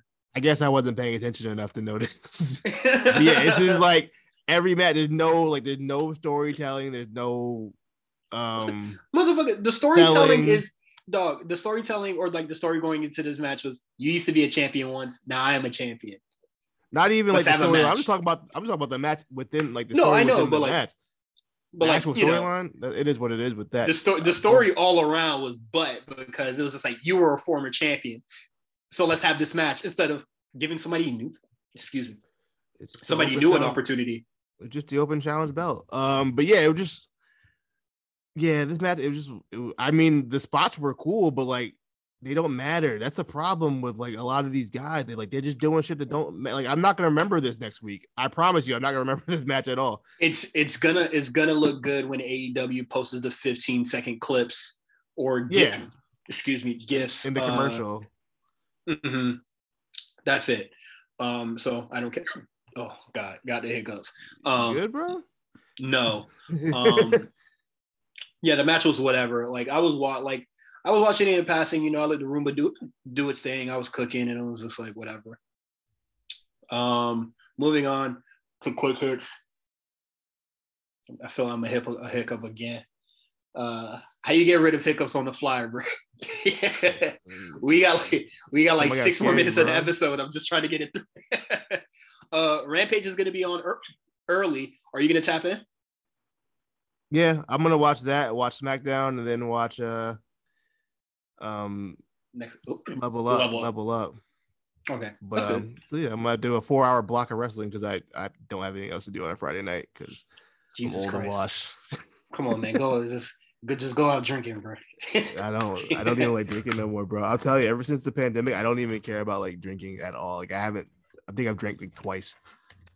Nigga, that shit lit. Anyway, Jericho Hager versus Pride and Powerful.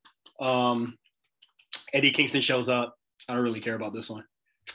But Pride and Powerful wins, so that's cool. It was a fine match. They're undefeated so far on TV matches as I've been doing my little Excel spreadsheet. They're 3-0. Which is if this doesn't equal to them getting the title shot, then I don't care. I think it does. I think well, if they don't win, if they're gonna be undefeated and not win the tag titles, then I don't care. What are we doing? Yeah, I don't care. Hangman Page has a segment, and I felt like they forgot to mention it at the first. Like you know when they show the graphics, they'd be like, "Hey, here's everything on the show." I feel like they forgot to mention it the first time, and they were just like on the second news, it's like, "Hey, we got some shit going on for y'all." So we get Hangman Page, Adam Cole. They're having a segment. They're just talking a whole bunch of nothing. I don't think this shit like it was a whole bunch of nothing. It was just like, "Hey, we got history together, and you're just the other Adam." Blah blah blah, this and that, and doing some. I don't care, and also like I don't think the crowd cares either because they didn't even chant cowboy shit. I think they did a little bit for a second. I might be wrong though. Dog, there is no heat behind Hangman Page, and it sucks because Hangman. I tweeted it out because I wanted to be said to the public, but Hangman Page has grown a lot, and he is still the champion he would have been if he would have won it against Jericho in 2019. Because he is not the focal point of the show at all. Yeah, and I think it sucks really, and it's not even really Hangman's fault. It's just booking. But yeah, Adam Cole says a whole bunch of nothing. He walks away, just be like, we're gonna have a great friendly match, and then Hangman Page that knows that Adam Cole's a snake takes his word for it. Stupid motherfucker. And then he gets jumped by Father of the Year, and then top 1% on Parlor. And then they go back and like jump him, and then Adam Cole alluded to it as well. It was just like, "Hey man, you haven't been around the Dark Order lately either. Like, are y'all guys even friends?" And like I said before, Dark Order and Hangman Page's friendship only matters when this nigga needs someone to tag with. That is it. They are not they're not friends outside of this. And so they be in his ass. Security comes out, and then the Dark Order comes out. And then Ted just started beating niggas' ass for no reason. I'm like, where'd this come from? Yeah, he just starts going crazy, and then it was just like, because he has to build momentum going into his match against Adam Cole on Rampage. Yeah. I guess. And then can you explain to me what's going on in this tag division thing? There's going to be a tag team triple threat and then like a battle royale? I fail to understand. So I believe so, right? So there's going to be a battle royale to determine one of the members of the match, and there's going to be a tournament to do the other person. I could be wrong, but it's something like that. There's a battle royale and there's a tournament, and the winners of both of those will be in the triple threat tag match. I could be wrong, but I'm pretty sure that's how it's going to work. Please tweet me if you really know how this shit's going to go, because I didn't understand it. To me, it sounded like they're going to have, you remember when in Lucha Underground when they'll have like the Royal Rumble and then like at the last two people it will become like a real match? Yeah. So AEW does that too. They do something like that. Yeah, but I feel like with it's gonna be a tag team battle royale, and then like I guess like the last two of the team, if they're like part of two separate teams, those are the people that are gonna be in it. Does that make sense? No, none of this makes sense. Like the people who like the winner of the battle, well, like the top two teams that are in that battle royale are going to go into the triple threat. I don't think that's it. Is that it? That's not it? I don't think so. I'm pretty just the winner of the battle. I'm trying to find it. Please tweet us if you understand how that shit is going to go. Okay, hold on. Okay. Let's see. Tag team. I'm on. Because I really don't understand how this is going to work, and I want to do the sign off. Yeah, cool. Somebody, Adam Cole, Red Dragon. They were talking about it. I don't know. Maybe I don't know. Okay, so I think it's going to be the Bucks and Red Dragon, or like a they're going to wrestle each other to see who gets into the next into the match. So it's the Battle Royale winner. I think it's the winner between the Bucks and Red Dragon, and I think it's going to be and then against the tag team champions, the triple threat ladder match. Or not a ladder match, it's a triple threat match. I think. I do remember the promo where all of them were talking. I think it's what's going to happen. It's going to be Bucks and Red Dragon. As soon as we cut it off, I'm going to tweet, hey, can somebody explain to me what the fuck is going on in the AEW tag division? And then keep it pushing from there. I hope like somebody like Logan answers or something, because I need to understand. Or damn, I'm losing his name, but I think his Twitter name is just like novel or something. Time Novelist? Yes. Shout out to them. Yeah. But that is it for us. You can follow Quan on Twitter at The Comeback Spot. You can follow me, Cyrus, at Cyrus on TWR. And then you can follow the A Show to keep up everything that we do at the A Show RNC. Also, you can subscribe to us on Patreon at patreon.com/the A Show RNC. And we got that 100, and the time is approaching. Time is now. The time is approaching, fellas. The pain is coming. Here comes the pain. Niels and Justin will be doing the hot chip challenge. I don't know when they're going to announce that soon. There was some debacles with the chip getting shipped out, but I made a whole bunch of silly logos and stuff. So when they do it, so that's going to be fun. Looking forward to that. Legendary Run.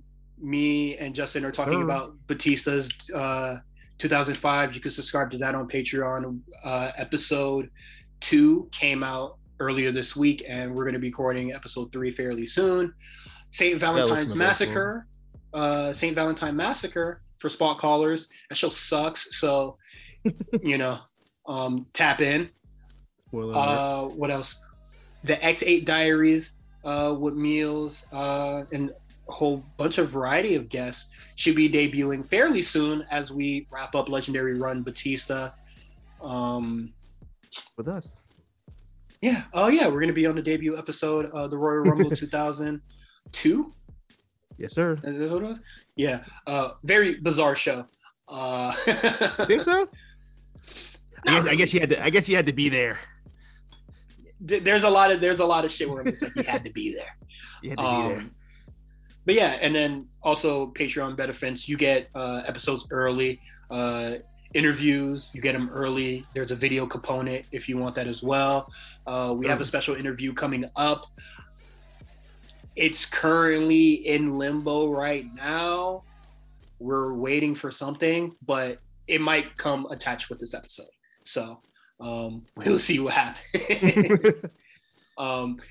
It will most likely be on the top of this episode anyway, so it does not matter what I say here. What else is there? What else have we got going on? Overly Medicated. Writer's Room just dropped, I believe. I'm not mistaken about Black and Gold NXT. I haven't listened to it yet. I got to tap in this weekend probably. Mm-hmm. Overly Medicated on RNC. Watch RSPN, of course. Shout out to the guys. Shout out to A Show if you haven't listened to it. Special guest Xavier Omar, R&B singer. We got a lot going on. It's a lot. Yeah. And I heard a challenge being laid down on the A Show. Black Announce Table. Yeah. You know what I mean? Look. I'm sending you. You have to represent the War Report on the trivia show. I'm not scared. You know what I mean? I'm about it. You have to represent, because motherfucker, they asked me about 2018 and I'm forgetting. I got it. So Quan, you got to go out there, do the thing. I think you and Dion would probably kill it. Really put him in a chokehold. But we have to get. We would probably have to get like a mediator, like somebody who's very neutral. I think like a stat guy Greg or Jeff J would be a great mediator, or like somebody to play the middle. We probably have to go Jeff J. We can't go stat guy. He's co-opted. He's with us. He's riding with us. Is he? Let's be honest. Greg's with us.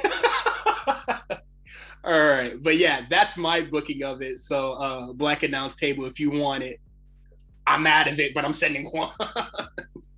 Wait, what's that TikTok like? He like, look, you got a problem with me? Oh, okay. Come see my uncle. You got a problem with me? Come kill my uncle Bowdy.